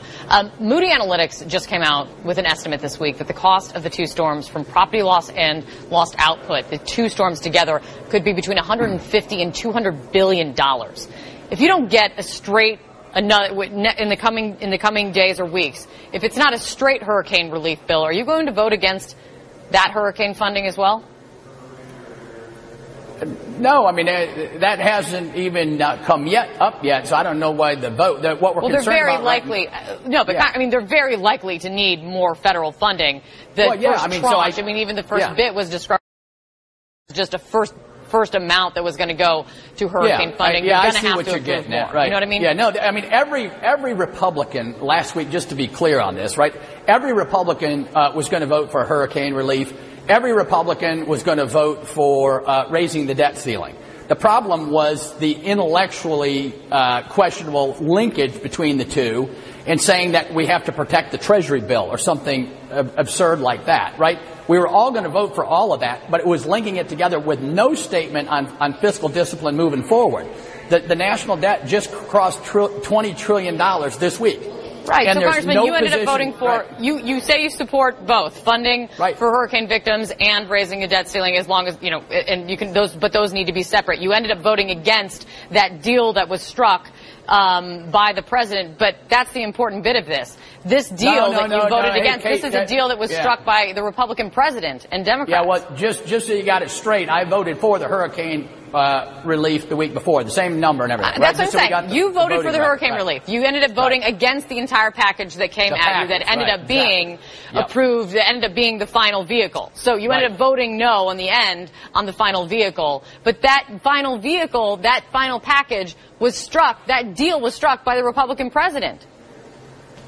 Yeah, and so our what do you leadership, say to him this time? Yeah, and I made it very clear. I thought it was intellectually not sustainable, right? And so I made it clear on that linkage of putting a clean debt ceiling package, which we never would have even put on President Obama's desk, on a Republican's desk. And most of the Republicans in the conference shared that view. And so who's to blame for this intellectual inhonesty, if you will? Whoever came up with a plan. And so what's always left out from this is the $20 trillion that's going. Does the president blame on this? Yeah, well, you're asking me for my view, so I get your view, but let me give you the context. I don't have a view. The context here. Yeah, Congressman, you and I understand the context of debt ceiling, and I truly understand your position on the debt ceiling and why you want to have a debate on spending cuts. 10 seconds. Let me give you 10 seconds. We're $20 trillion in debt. And we have $100 trillion, right? I was just at my convocations back home with the kids. The kindergartners are in the class of 2030, they just told me, right? they will graduate from college in 2034. And so if you do know the context is that is the year that Medicare and Social Security are insolvent. I don't think people do know the context. Otherwise, there'd be more urgency, and they wouldn't put up with the nonsense we're doing up here on the fiscal front. Right? If the press would weigh in on what the damage, it's a guaranteed fiscal crisis in 2034. Guaranteed in law. I'm on the budget committee. We can't touch it. Right? You got to pass in law. So that's the context. And so with that, if you ask the average voter, how should you vote on a clean debt ceiling increase with no fiscal discipline whatsoever? The whole country, it's 90%. Right. So to my question, does the president deserve some blame here because he's the one who struck the deal? Yeah, on that issue, I totally disagree. Congressman Dave Brat, always too many questions and not enough time. Come back.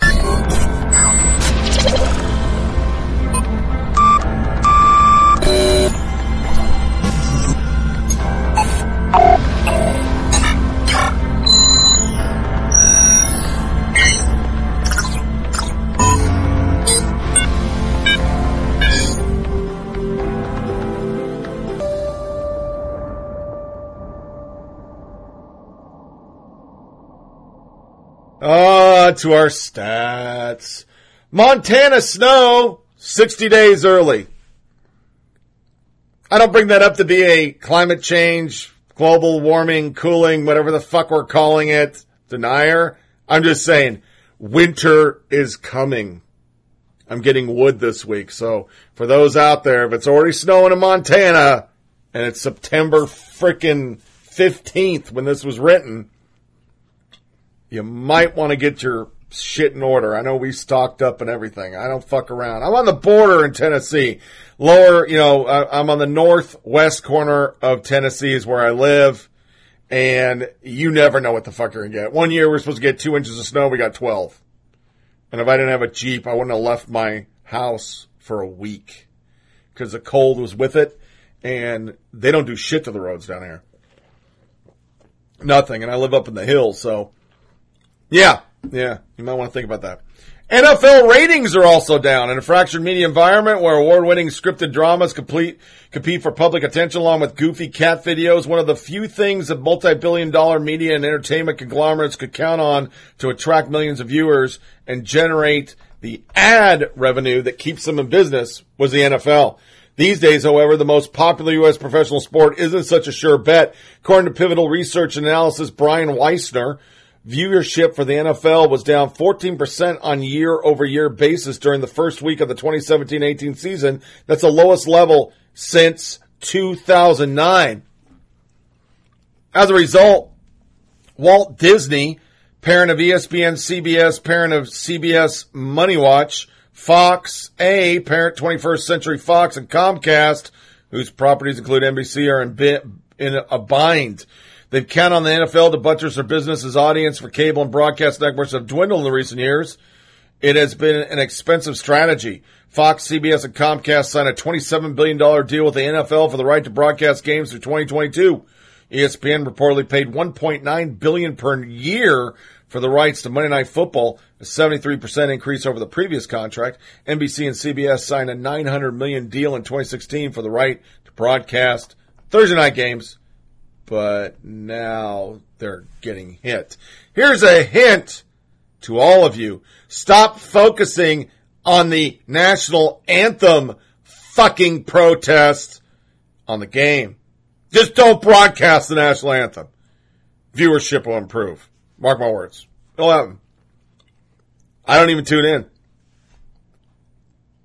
I'm glad I didn't turn into Sunday Night Football because my Packers got drubbed again. I don't know what it is about Atlanta. It's like fucking the boogeyman. We lost 4 players. Both tackles went. Jesus, Jay Jehoshaphat. It was a mess.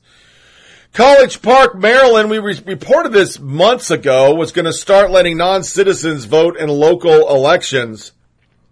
Yeah, the populists rised up. They're not now, so I want to put that in our stats. And then to Mother, which we hinted about in the beginning, is the worst movie of the year, maybe century, by Rex Reed. From the idiotic drug addict hokum Requiem for a Dream to the overrated, overwrought, and overhyped Black Swan, which I call the lavish stage repulsion in toe shoes, the films of whack job Darren Aronofsky have shown a dark passion for exploring twisted souls and torment. But nothing he's done before to poison the ozone layer prepared me for Mother, an exercise in torture and hysteria so over the top that I don't know whether to scream or laugh out loud. Stealing ideas from Polanski, Fellini, and Kubrick, he's jerry-built an absurd Freudian nightmare. That is more wet dream than a bad dream, with the subtlety of a chainsaw.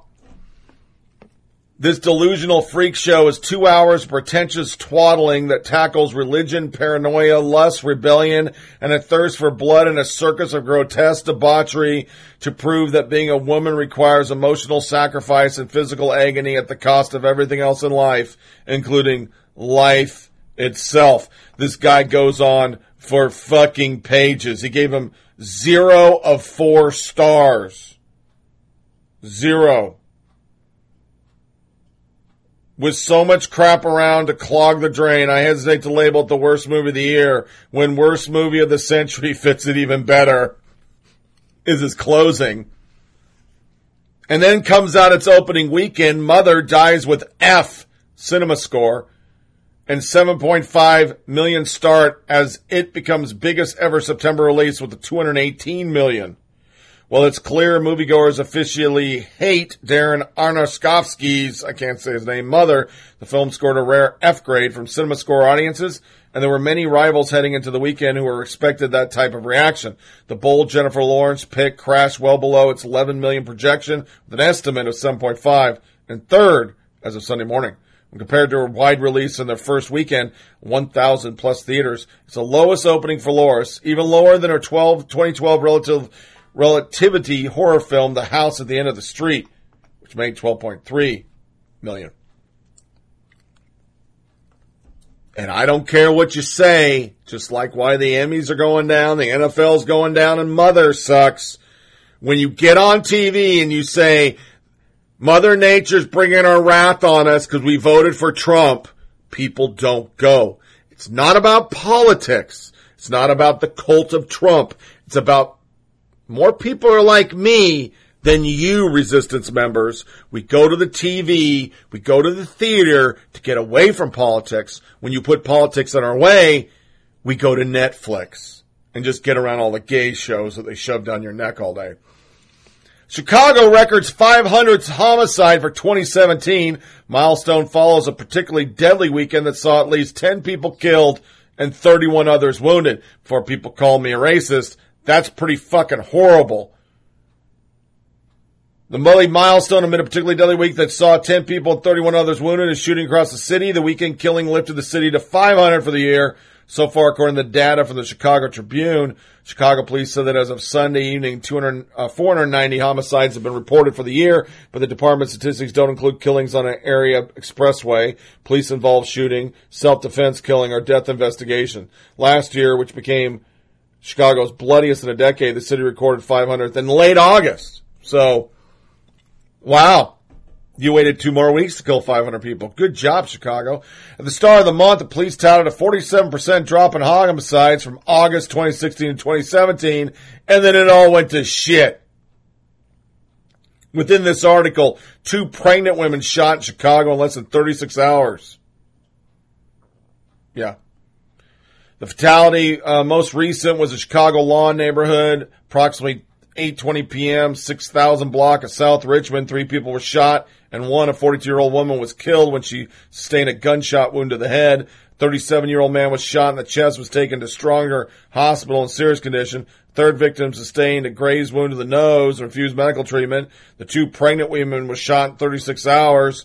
The first fatality of the weekend occurred on Friday night at approximately 8:35, when 4 people, including a pregnant woman, were shot and killed while sitting in a car, South Fairfield Avenue. What the fuck, Chuck? Remember, Democrat-owned, Democrat-ran, Barack Hussein Obama has a home there. If a Republican had 100 murders in a year, you'd hear it every day and twice on Sunday on MSDNC. To another music break and news, social media nuggets.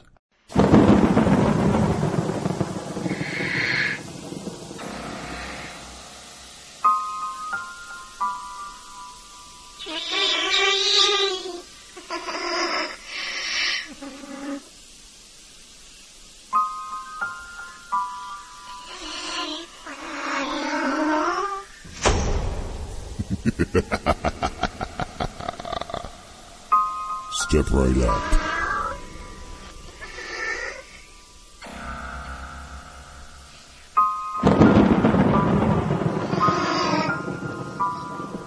Come one, come all.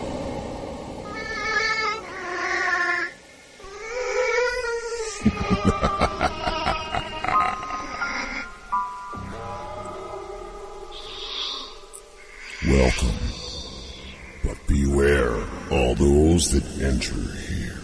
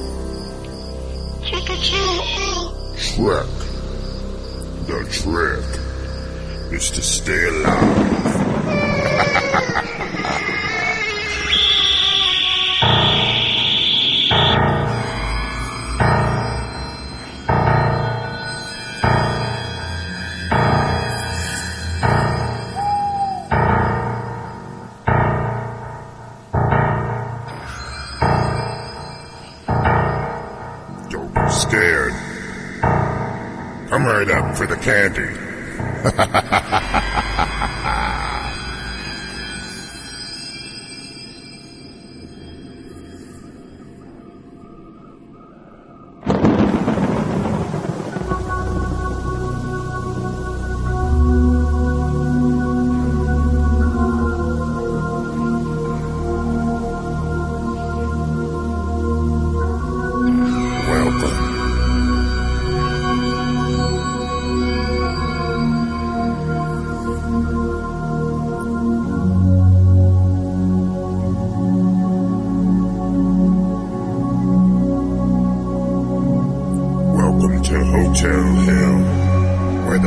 Check in, but they never check out.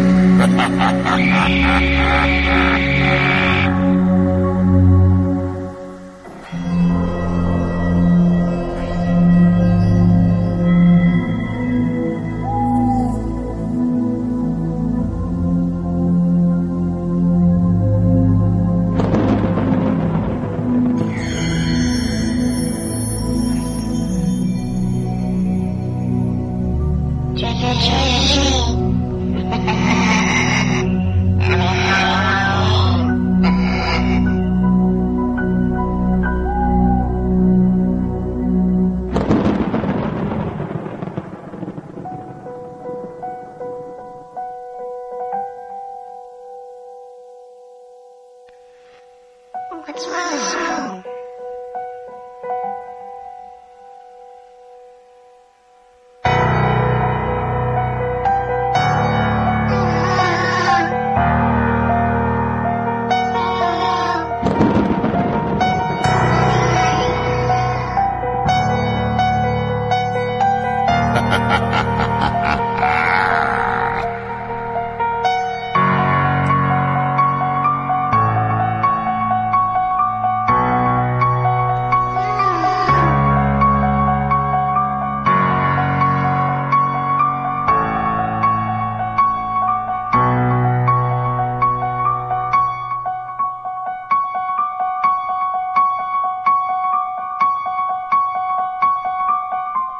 What's wrong?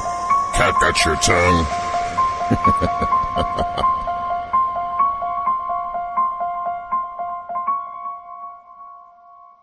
The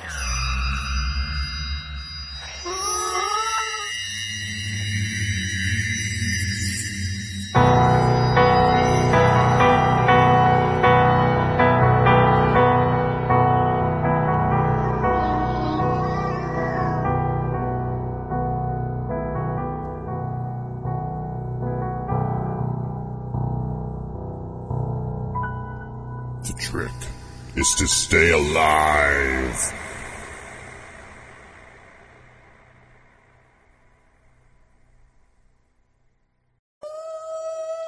Stop. Now it's time for news and social media nuggets. The crazy stuff that makes your host lose his mind.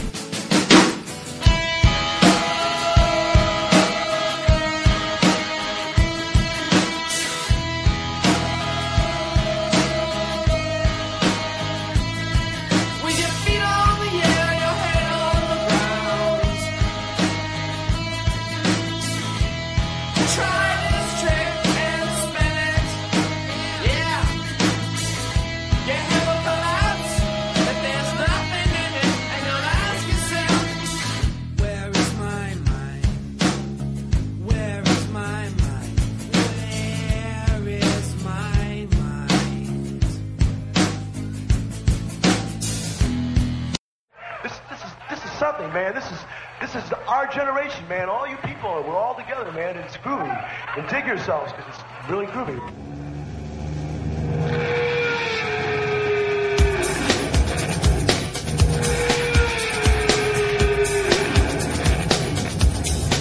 It's a whole new ball game on campus these days, and they call it PC. PC? Politically correct. And it's not just politics, it's everything. It's what you eat, it's what you wear, and it's what you say. If you don't watch yourself, you can get in a buttload of trouble.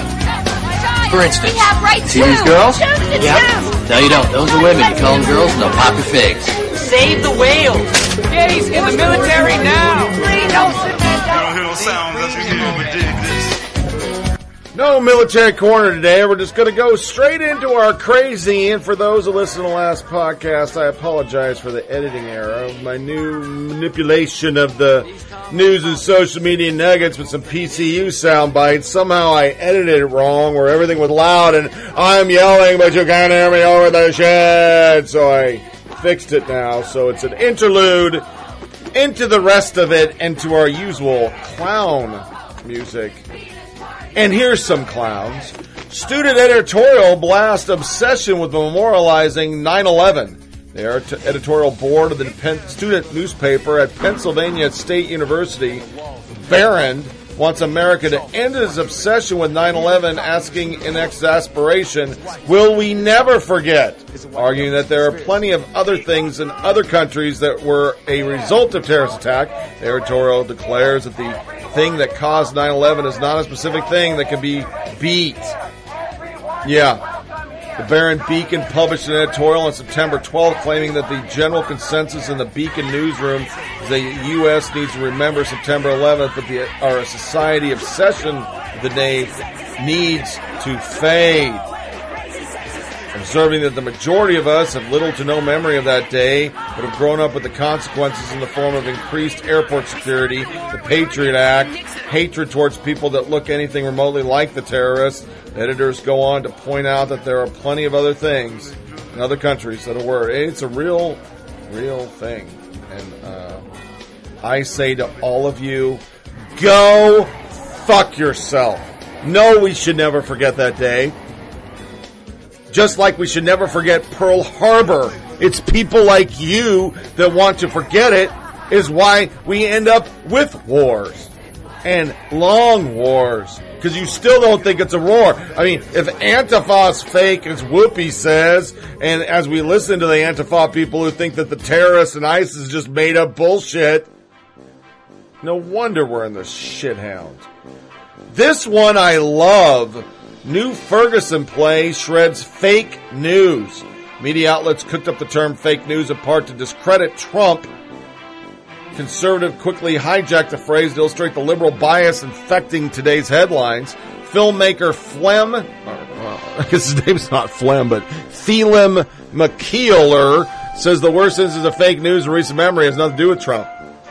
The way the media reported on Ferguson is the most extreme example of fake news in recent years, says McClear, referring to the coverage of a 2014 shooting death of a black man, Michael Brown, by a white police officer. The provocateur behind Frack Nation cites stories featuring so-called eyewitnesses supporting the narrative that Brown had his hands up when he was shot. That testimony often defies the laws of physics, he says. Only reporters did attempt to corroborate them. It's a simple piece of journalism. Go to the apartment and look out the window, he says. Reporters didn't do basic journalism. They were more concerned with the fake news narrative. Not McClear. That's why he mounted a stage production 2 years ago inspired by the shooting. As Ferguson's stage reading used transcripts of the grand jury testimony tied to the case, which exonerated Officer Darren Wilson for its source material. No creative license, no dramatic interpretation or fictional characters, just the facts, in a sharp contrast to some mainstream media. And he's taking this shit, it was crowdfunded, taking it to New York, and I think that is just awesome! Awesome! Been long overdue. Because, my friends, that is still the most insane thing I've ever watched. That went on for so long, and news crews, CNN, had their hands up, don't shoot bullshit. Man.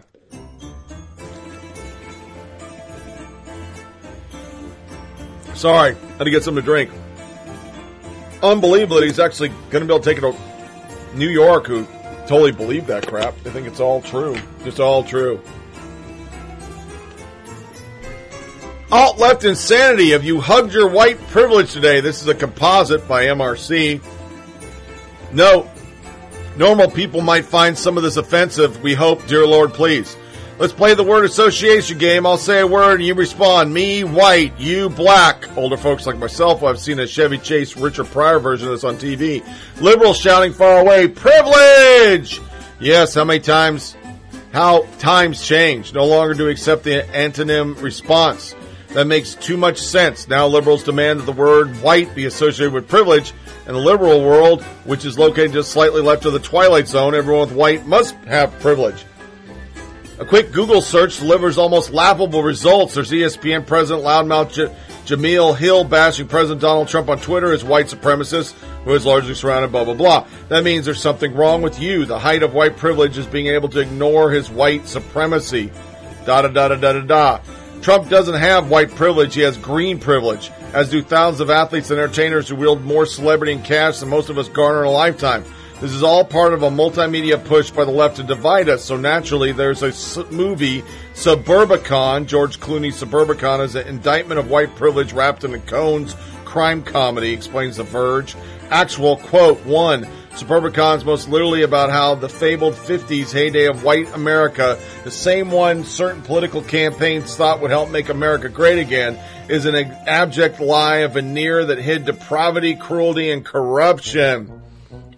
I bet you aren't sold on how blatant it will be yet.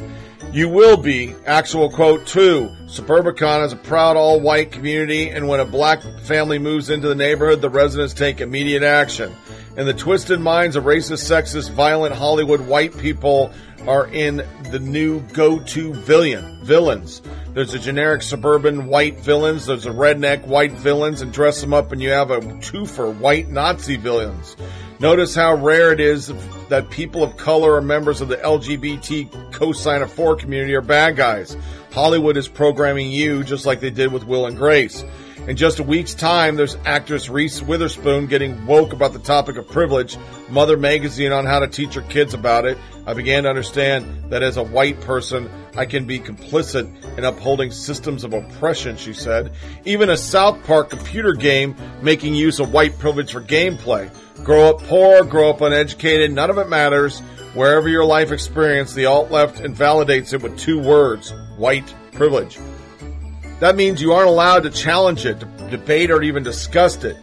If you so much as bring up the topic, you get labeled. That leaves us with 2 choices, play their game or not. I refuse. Hollywood is the most racist, sexist industry in America. I refuse to allow them to get away with claiming they are better than us. Which takes us to the rest of the week. How dare you watch football? This article bashes African-American men who watch football. Yes, I'm really serious. Here's the Roots headline. If you're a black man watching football this Sunday, you are 25 things I already know about you. If you are an African-American male who watch football, and I know several here what the left thinks of all of you. All actual quotes. Some of your closest friends are white. You eat mad about amounts of mayonnaise. The point is handily humorous. See Undercover Brother. You drink with your pinky out. You believe that slaves who left the plantation were uncouth. The list goes on to 25. That's just 4 of the worst. Imagine a conservative website owned by a top donor to Trump running garbage like this. But being that I am a man of the people who believes we all must know everything the left does, here's a 25 things in total, because I think we need to know all of this. This is really important stuff. If I can get my web browser to work again, because it hasn't worked. 1. You have an open Cristal bottle of 2001 on your dresser. You fished it out of a club trash can. You spray cologne in the air and then walk through the cologne cloud. You've dry snitched on your brothers or sister for having company in the house when mama wasn't home. What the fuck happened? The webpage jumped. Oh, what the hell happened? Hold on. Let me do it again. Sorry. Something happened with the webpage because it's like a really long webpage. Some of your close friends are white. You would have gotten on the bus during the bus boycott because your job's far and you didn't see how not riding a bus would stop anything, since we really shouldn't be boycotting the advertisers on the bus. You eat mad amounts of mayonnaise. You pee sitting and wipe back to front. You own at least one pair of pants that don't reach your ankles. You drink with your pinky out. You lie about your job status and claim that your mother's Nissan Sentra is really your work car. You have been dancing black guy at all white events and have shown a group of white people how to cha-cha slide. You still play music really loud in your car and have rims on your shit, and you're well in your 40s. You wear driving gloves. You have 5 profiles on Match.com to coincide with your 5 personalities. You believe that slaves left the plantation were uncouth. You believe this webpage, the Roots, sucks. Jesus, it keeps doing its thing. You truly believe that Colin Kaepernick just cut his hair and focused on football. You're playing the NFL. You think that all the unarmed black men, women, and children had just followed officers' directions, they'd still be alive. You made this argument in front of mixed company. You find your mother's love of collars to be embarrassing. You watch bad amounts of porn and have one of the world's strongest handshakes. You own a pair of underarm sneakers.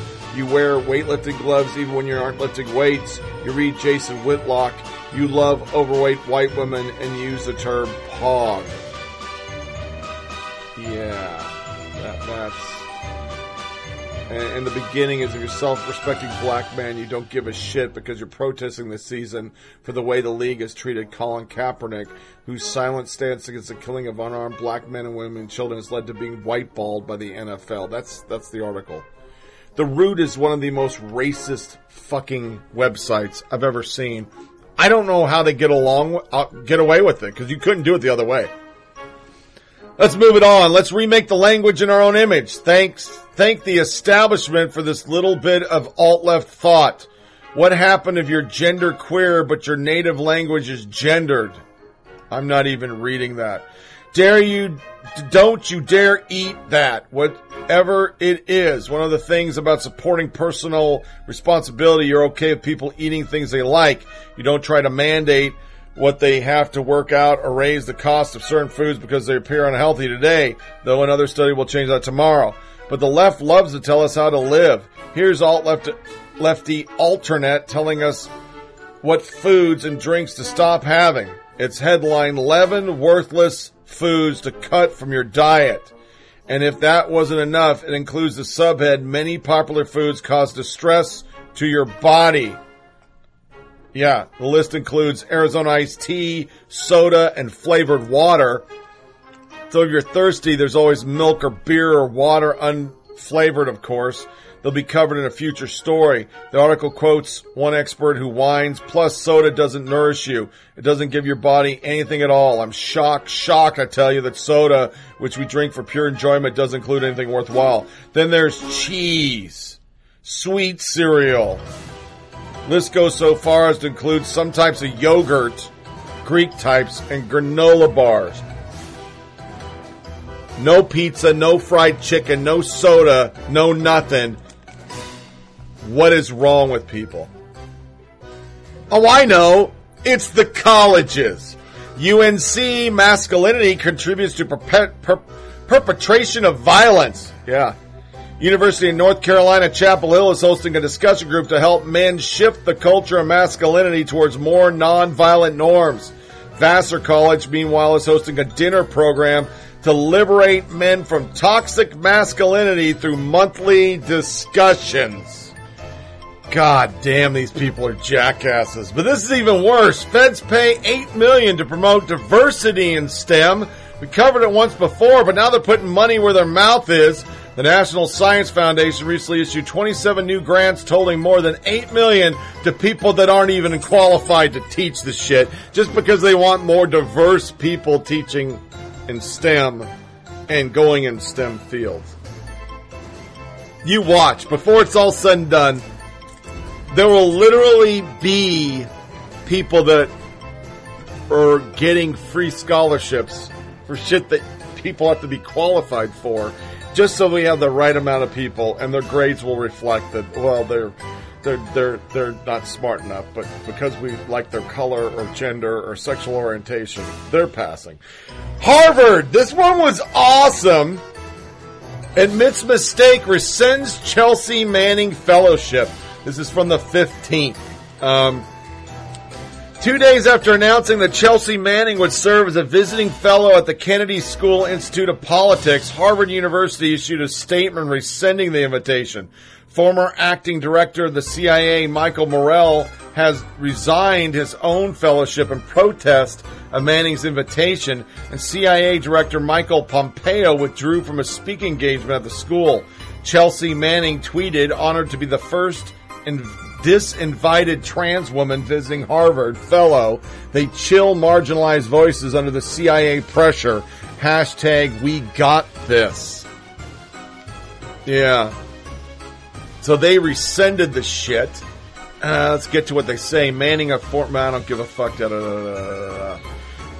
For President, Harvard Action implicitly tell its students that you too can be a fellow at Harvard and a felon, was what they said. Harvard's September 13 announcement, its first transgender fellow, and described Manning as a network security expert and advocate for queer and transgender rights. The biography also implied that Manning acted as a whistleblower.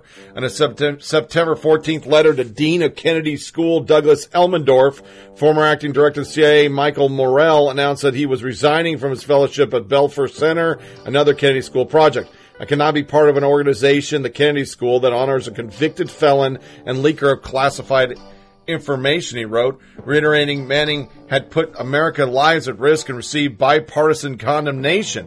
Morell also mentioned that while he fully supports Manning's rights, he believes the fellow could encourage others to leak information.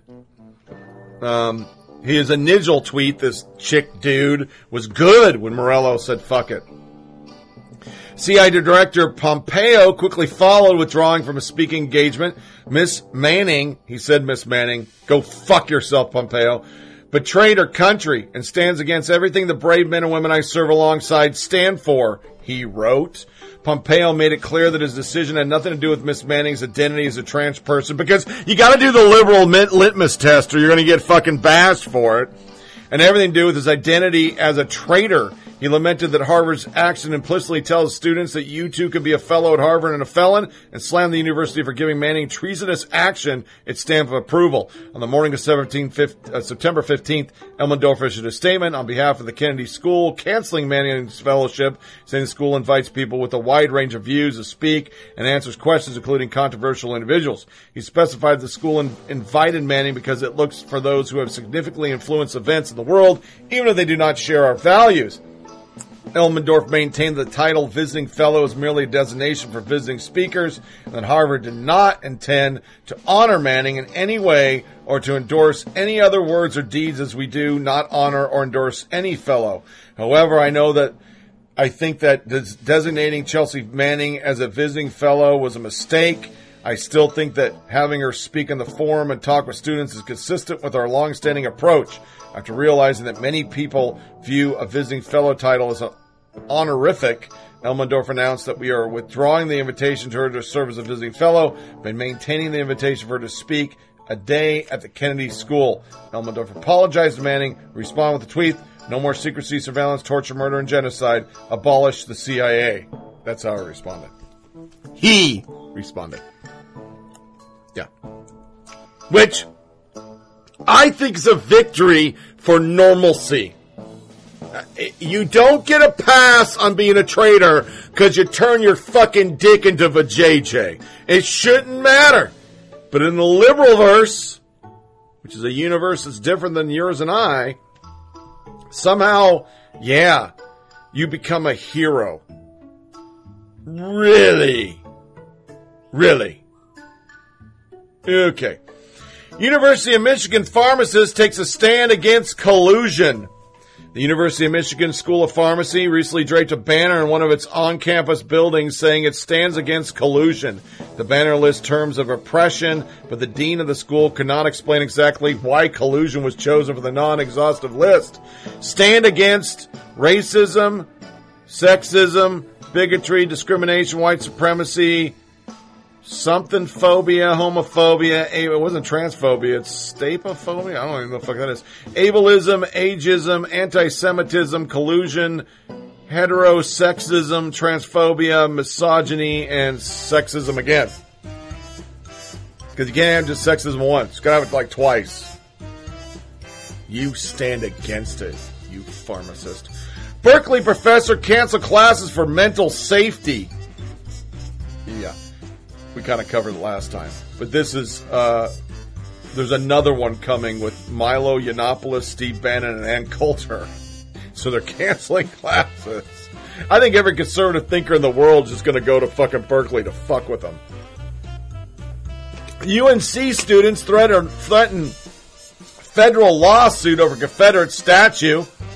Students at University of North Carolina Chapel for violating the Civil Rights Act of 1964 if it does not remove a Confederate statue. Okay. You know why we keep getting all this shit, though? Because there's a poll at Yale. 75% of Yale professors identify as liberal. A recent survey by the school newspaper found that 75% of Yale University faculty members identify as liberal or very liberal, dwarfing, which is kind of like dwarfing, the 10% who lean conservative. That doesn't surprise me. Not at all. And I think it's probably off. The 15% who did independent are probably left-leaning independent. Stanford student brags about doxing conservative journalist, because remember, doxing is a big deal on the left. University student recently admitted to doxing journalist Ashley Ray Goldberg in 2014, bragging about the move on Twitter. As a result of the doxing, Goldberg and her parents were threatened with violence and rape. Yeah. The worst thing of all is that people started messaging my mother, Goldberg, toward campus reform, noting that hundreds of thousands of people actually praised the doxing. Telling you. That's why I go by an alias on here, folks. Probably lose my job if I even just for 1 second say Bradley Manning. California to provide $30 million to DACA students. California Governor Jerry Brown recently announced that he and the state legislative leaders have agreed to provide $30 million in funding for DACA students, including $10 million in financial aid.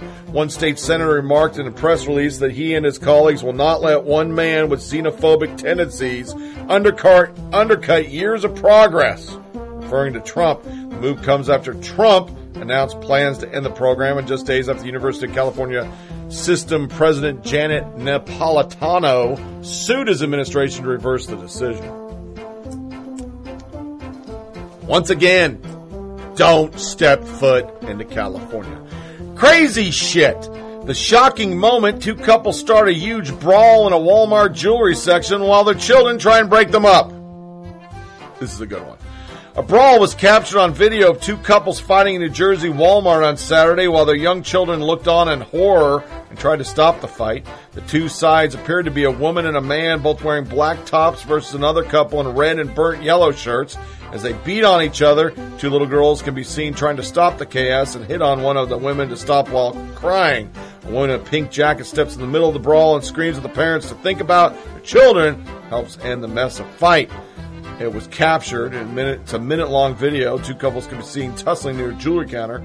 The two sides appear to be a woman and a man, blah, blah, blah, and it doesn't say what they were fighting over. Wow. I played Halloween music, the interlude to this, because we're getting there. The Halloween season's upon us. This is fucking horrible. 1 dead, 2 wounded in Jackson. Suspect wearing Jason Voorhees mask sought. Police say a man wearing a Jason Voorhees mask from Friday the 13th responsible for the death of a Kendrick Hughes and the hospitalization of 2 others. On Rebelwood Drive, which leads to Pine Ridge Apartments where the shooting happened, cars were parked bumper to bumper. Drivers had gotten out to console each other, to ask questions, and in some cases simply because they couldn't get back to their apartments. A wail cut the air, the kind that comes from learning that someone beloved is gone. It was one of many emotional moments in the crowd. One of the victims was in surgery, and his condition is unknown. This was in Mississippi, Jackson, Mississippi. Cops, Louisiana couple recorded explicit acts of public library, Walmart, and Burger King. They made the rounds fucking and filming it and putting it up on Pornhub. The Jurgens, seen above mugshots, were each charged with 6 counts of obscenity, news of which Rex shared on the couple's Pornhub page after the release on bail. To all my friends and followers, the wife and I just recently bailed out of jail for our public videos we posted on Pornhub. Hopefully soon we'll get to post a new video soon, wrote Jernigan. He uses the handle SexyBeast82. His wife moniker is Layla Divine. The couple's page has 4,187 subscribers, and in videos have been viewed more than 1.7 million times. In a brief about notation on Pornhub, Jex Jernigan wrote, "I've always loved to be nude and show off the body since I was a teenager," he added. "Hope everyone enjoys your videos. The more attention we receive, the more we'll post."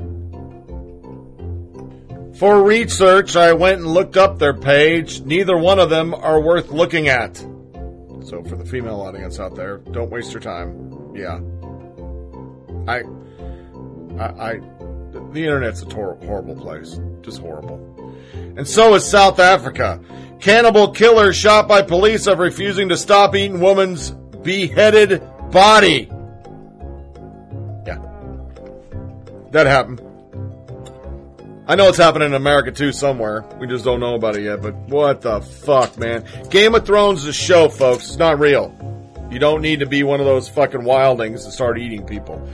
This one should have probably been thought out, and it really wasn't. Chinese sex doll rental service suspended amid controversy. I'm not reading. I'm just letting it sit there. Renting a sex doll. I don't think they should be reused. But maybe that's just me.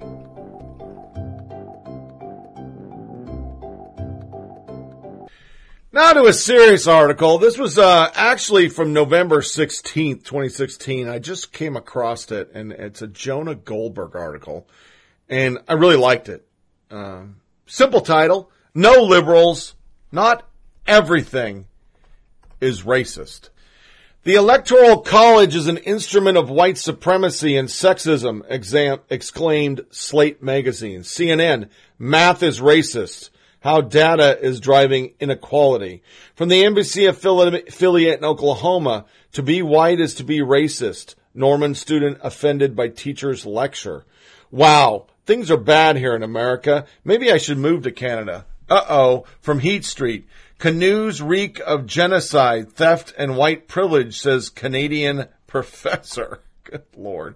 Is there no place safe from white supremacy? Let me check the Huffington Post. North Korea proves your white male privilege is not universal. In other words, going by the headlines, you think everything is about race. Or as the Harvard Crimson put it, everything is about race. You might call it a cheap technique. Headlines are supposed to be provocative, particularly in the age of clickbaiting that passes for much of what we call journalism. Let us look to the academy where cool reasons rule. Hey, stop laughing. I haven't even gotten to the punchline yet. Over at the Journal of Applied Philosophy, sorry about that, we're told that condemning racism is, wait for it, racist.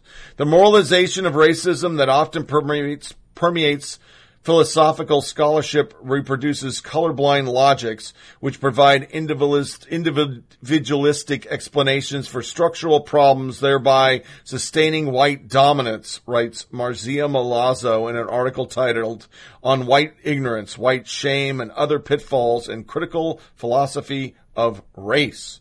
What Milazzo calls colorblind logics holds everyone to equal standards of fact and reason.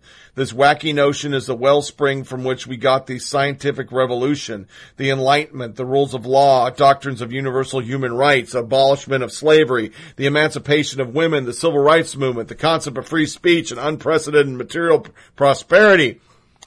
Reason is a tool that brings us conscious, appeals to our conscience, and keeps us from returning to the jungle. It all reminds me of the great scene from Monty Python's Life of Brian, where a revolutionary asks, what has the Roman Empire ever done for us? A comrade lists a bunch of things, and the man replies, all right, but apart from the sanitation, the medicine, education, wine, public order, irrigation, roads, the freshwater system, and public health, what has the Romans ever done for us? Activists today are clear-cutting vast swaths of civil society to make room for reason-free zones where feelings outrank facts. They call them safe spaces. And if they had their druthers, the entirety of the continent, if not the globe, would be one giant beanbag chair-strewn realm of hugging and unapologetic whining. Seemingly every day there's another story of a college campus caving into the notion that free speech and unhappy facts are racist. The election of Donald Trump, a man I could not have been more critical of, has turned the safe spaces into kinds of internal refugee camps where the weeping delicate flowers can wilt in terror. I did not like how Trump talked about issues of race. Some of his most ardent supporters of views on race I find abhorrent, but they can constitute a tiny minority of his coalition. Just consider that if you subtracted from Trump's column all of the voters who had also previously voted for Barack Obama, Hillary Clinton surely would have won.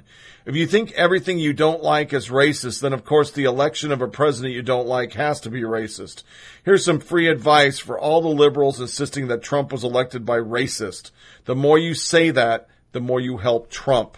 I can understand why this is confusing. There's a certain breed of guilty white liberal who actually enjoys being called racist, confessing its racial sins and denouncing less advanced white people. The hot new term for this is virtue signaling, a way of communicating how enlightened you are. But there are a lot more white people out there who aren't racist and therefore don't like being called racist or being berated about how their country is racist. They also sense that everything is about race crowd is using race as a cudgel to silence critics and have their way.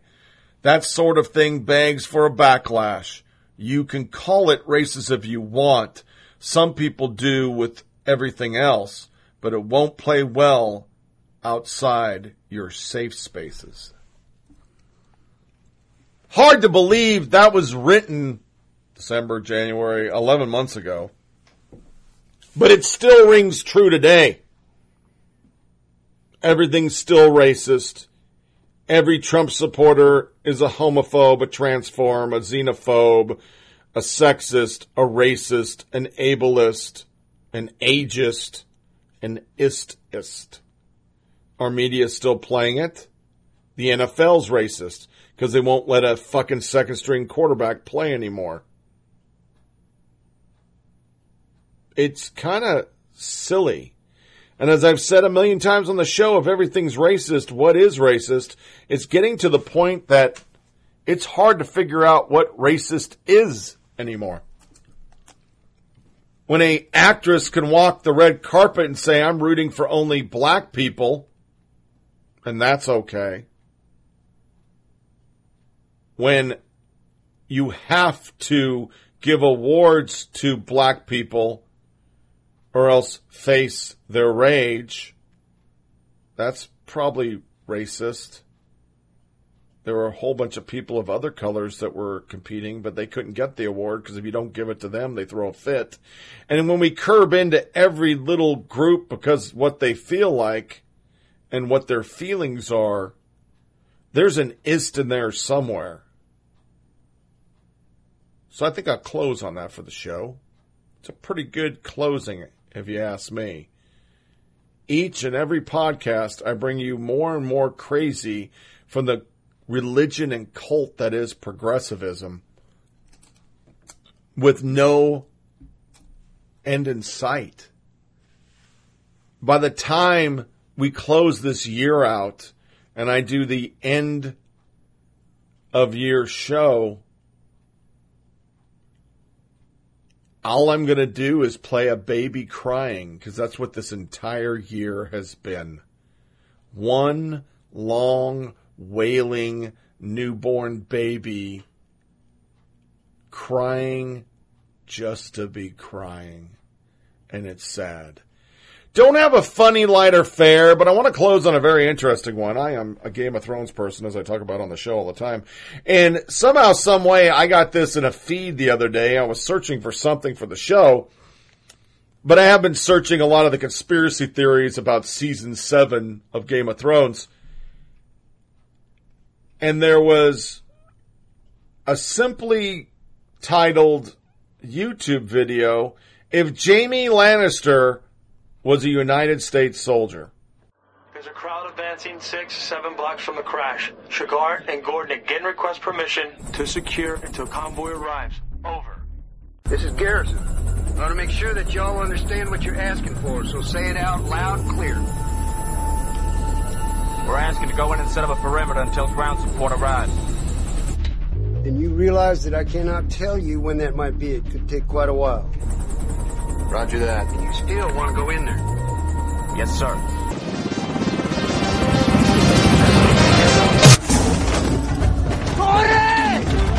They know what they were asking. Yes, he played Gordon in Black Hawk Down with the southern drawl, and I never caught that because it's such a brief scene. And for those, Shugart and Gordon were the Congressional Medal of Honor winners. They were SF, and they went down there to secure the site. Of course, were killed by the mob and forever ever honored by being the actual mount site and the major infantry training center of Fort Polk, Louisiana. Shugart and Gordon is one of the hardest objectives you'll ever take down, and most units don't even make it halfway through before getting their ass handed to them. And I thought that was pretty cool that he played that role. I had another soundbite. Was going to play it. I'm not going to because it's pretty brief and to the point. In our last podcast, we talked about the racist piece of shit who did a music video that basically showed a white little boy getting hung while a black little boy watched it. And at a concert this week, he got knocked the fuck down. He looked like a rag doll. And it was hard on the video to check, but I believe the assailant was white. I couldn't really tell because the moment he knocked this rapper down, he was surrounded by about 10 African Americans beating the living fuck out of him. Couldn't find any other story. It was a TMZ article really quick, and it, never blew up as I thought it would. I was expecting to see it on MSNBC about some white supremacists beat up a rapper for just rapping, but that story never broke. But I'm going to stay on it until next time. So for next podcast, to try to find something out about that, I'm going to go into Amazon ratings of Hillary's book, most definitely, and the sales of her book. I'll give it a little more time. And we'll review that in our next podcast, which will probably be next week. I got a pretty busy week this week because of work schedule. and slave labor camp, which comes up this weekend in preparation of Jen in Colorado coming out to the Ponderosa, and that podcast of that week, which will be around the 5th, 6th or 7th of October. I will wave off a podcast at the end of that week so we can do the podcast with Big Sis, which will be a lot of fun. As of right now, we're going to cover women's perspective of abortion, what she thinks of the South and the people thereof, and a flashback to our childhood. Favorite memories of growing up in Oregon, which I think would be a really fun podcast to do, specifically since she is the one who bought this great recording equipment, so it'd be nice to hear her voice coming through it. So this wraps up another episode of Flyover Politic Podcast. Please feel free to share this with family and friends. Send comments by emailing foppodcast@gmail.com, foppodcast@gmail.com.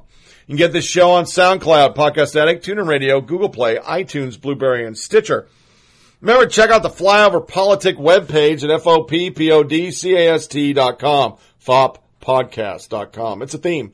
To see links to feeds for the show, links to our Facebook page, and to email us. There you'll also see a link to every episode on the episode release page and my blog on the blog page. Once again, next podcast will be Monday, and that is the 25th of September, to give me some room to get my life in order. And we'll cover what we talked about a few seconds ago and a bunch of other crazy shit going on. I hope you guys have let me try to say that in English. Have a good rest of the week and a fantastic weekend. Make sure you disconnect from all devices and your computer, and give those people you love in your life your undivided attention.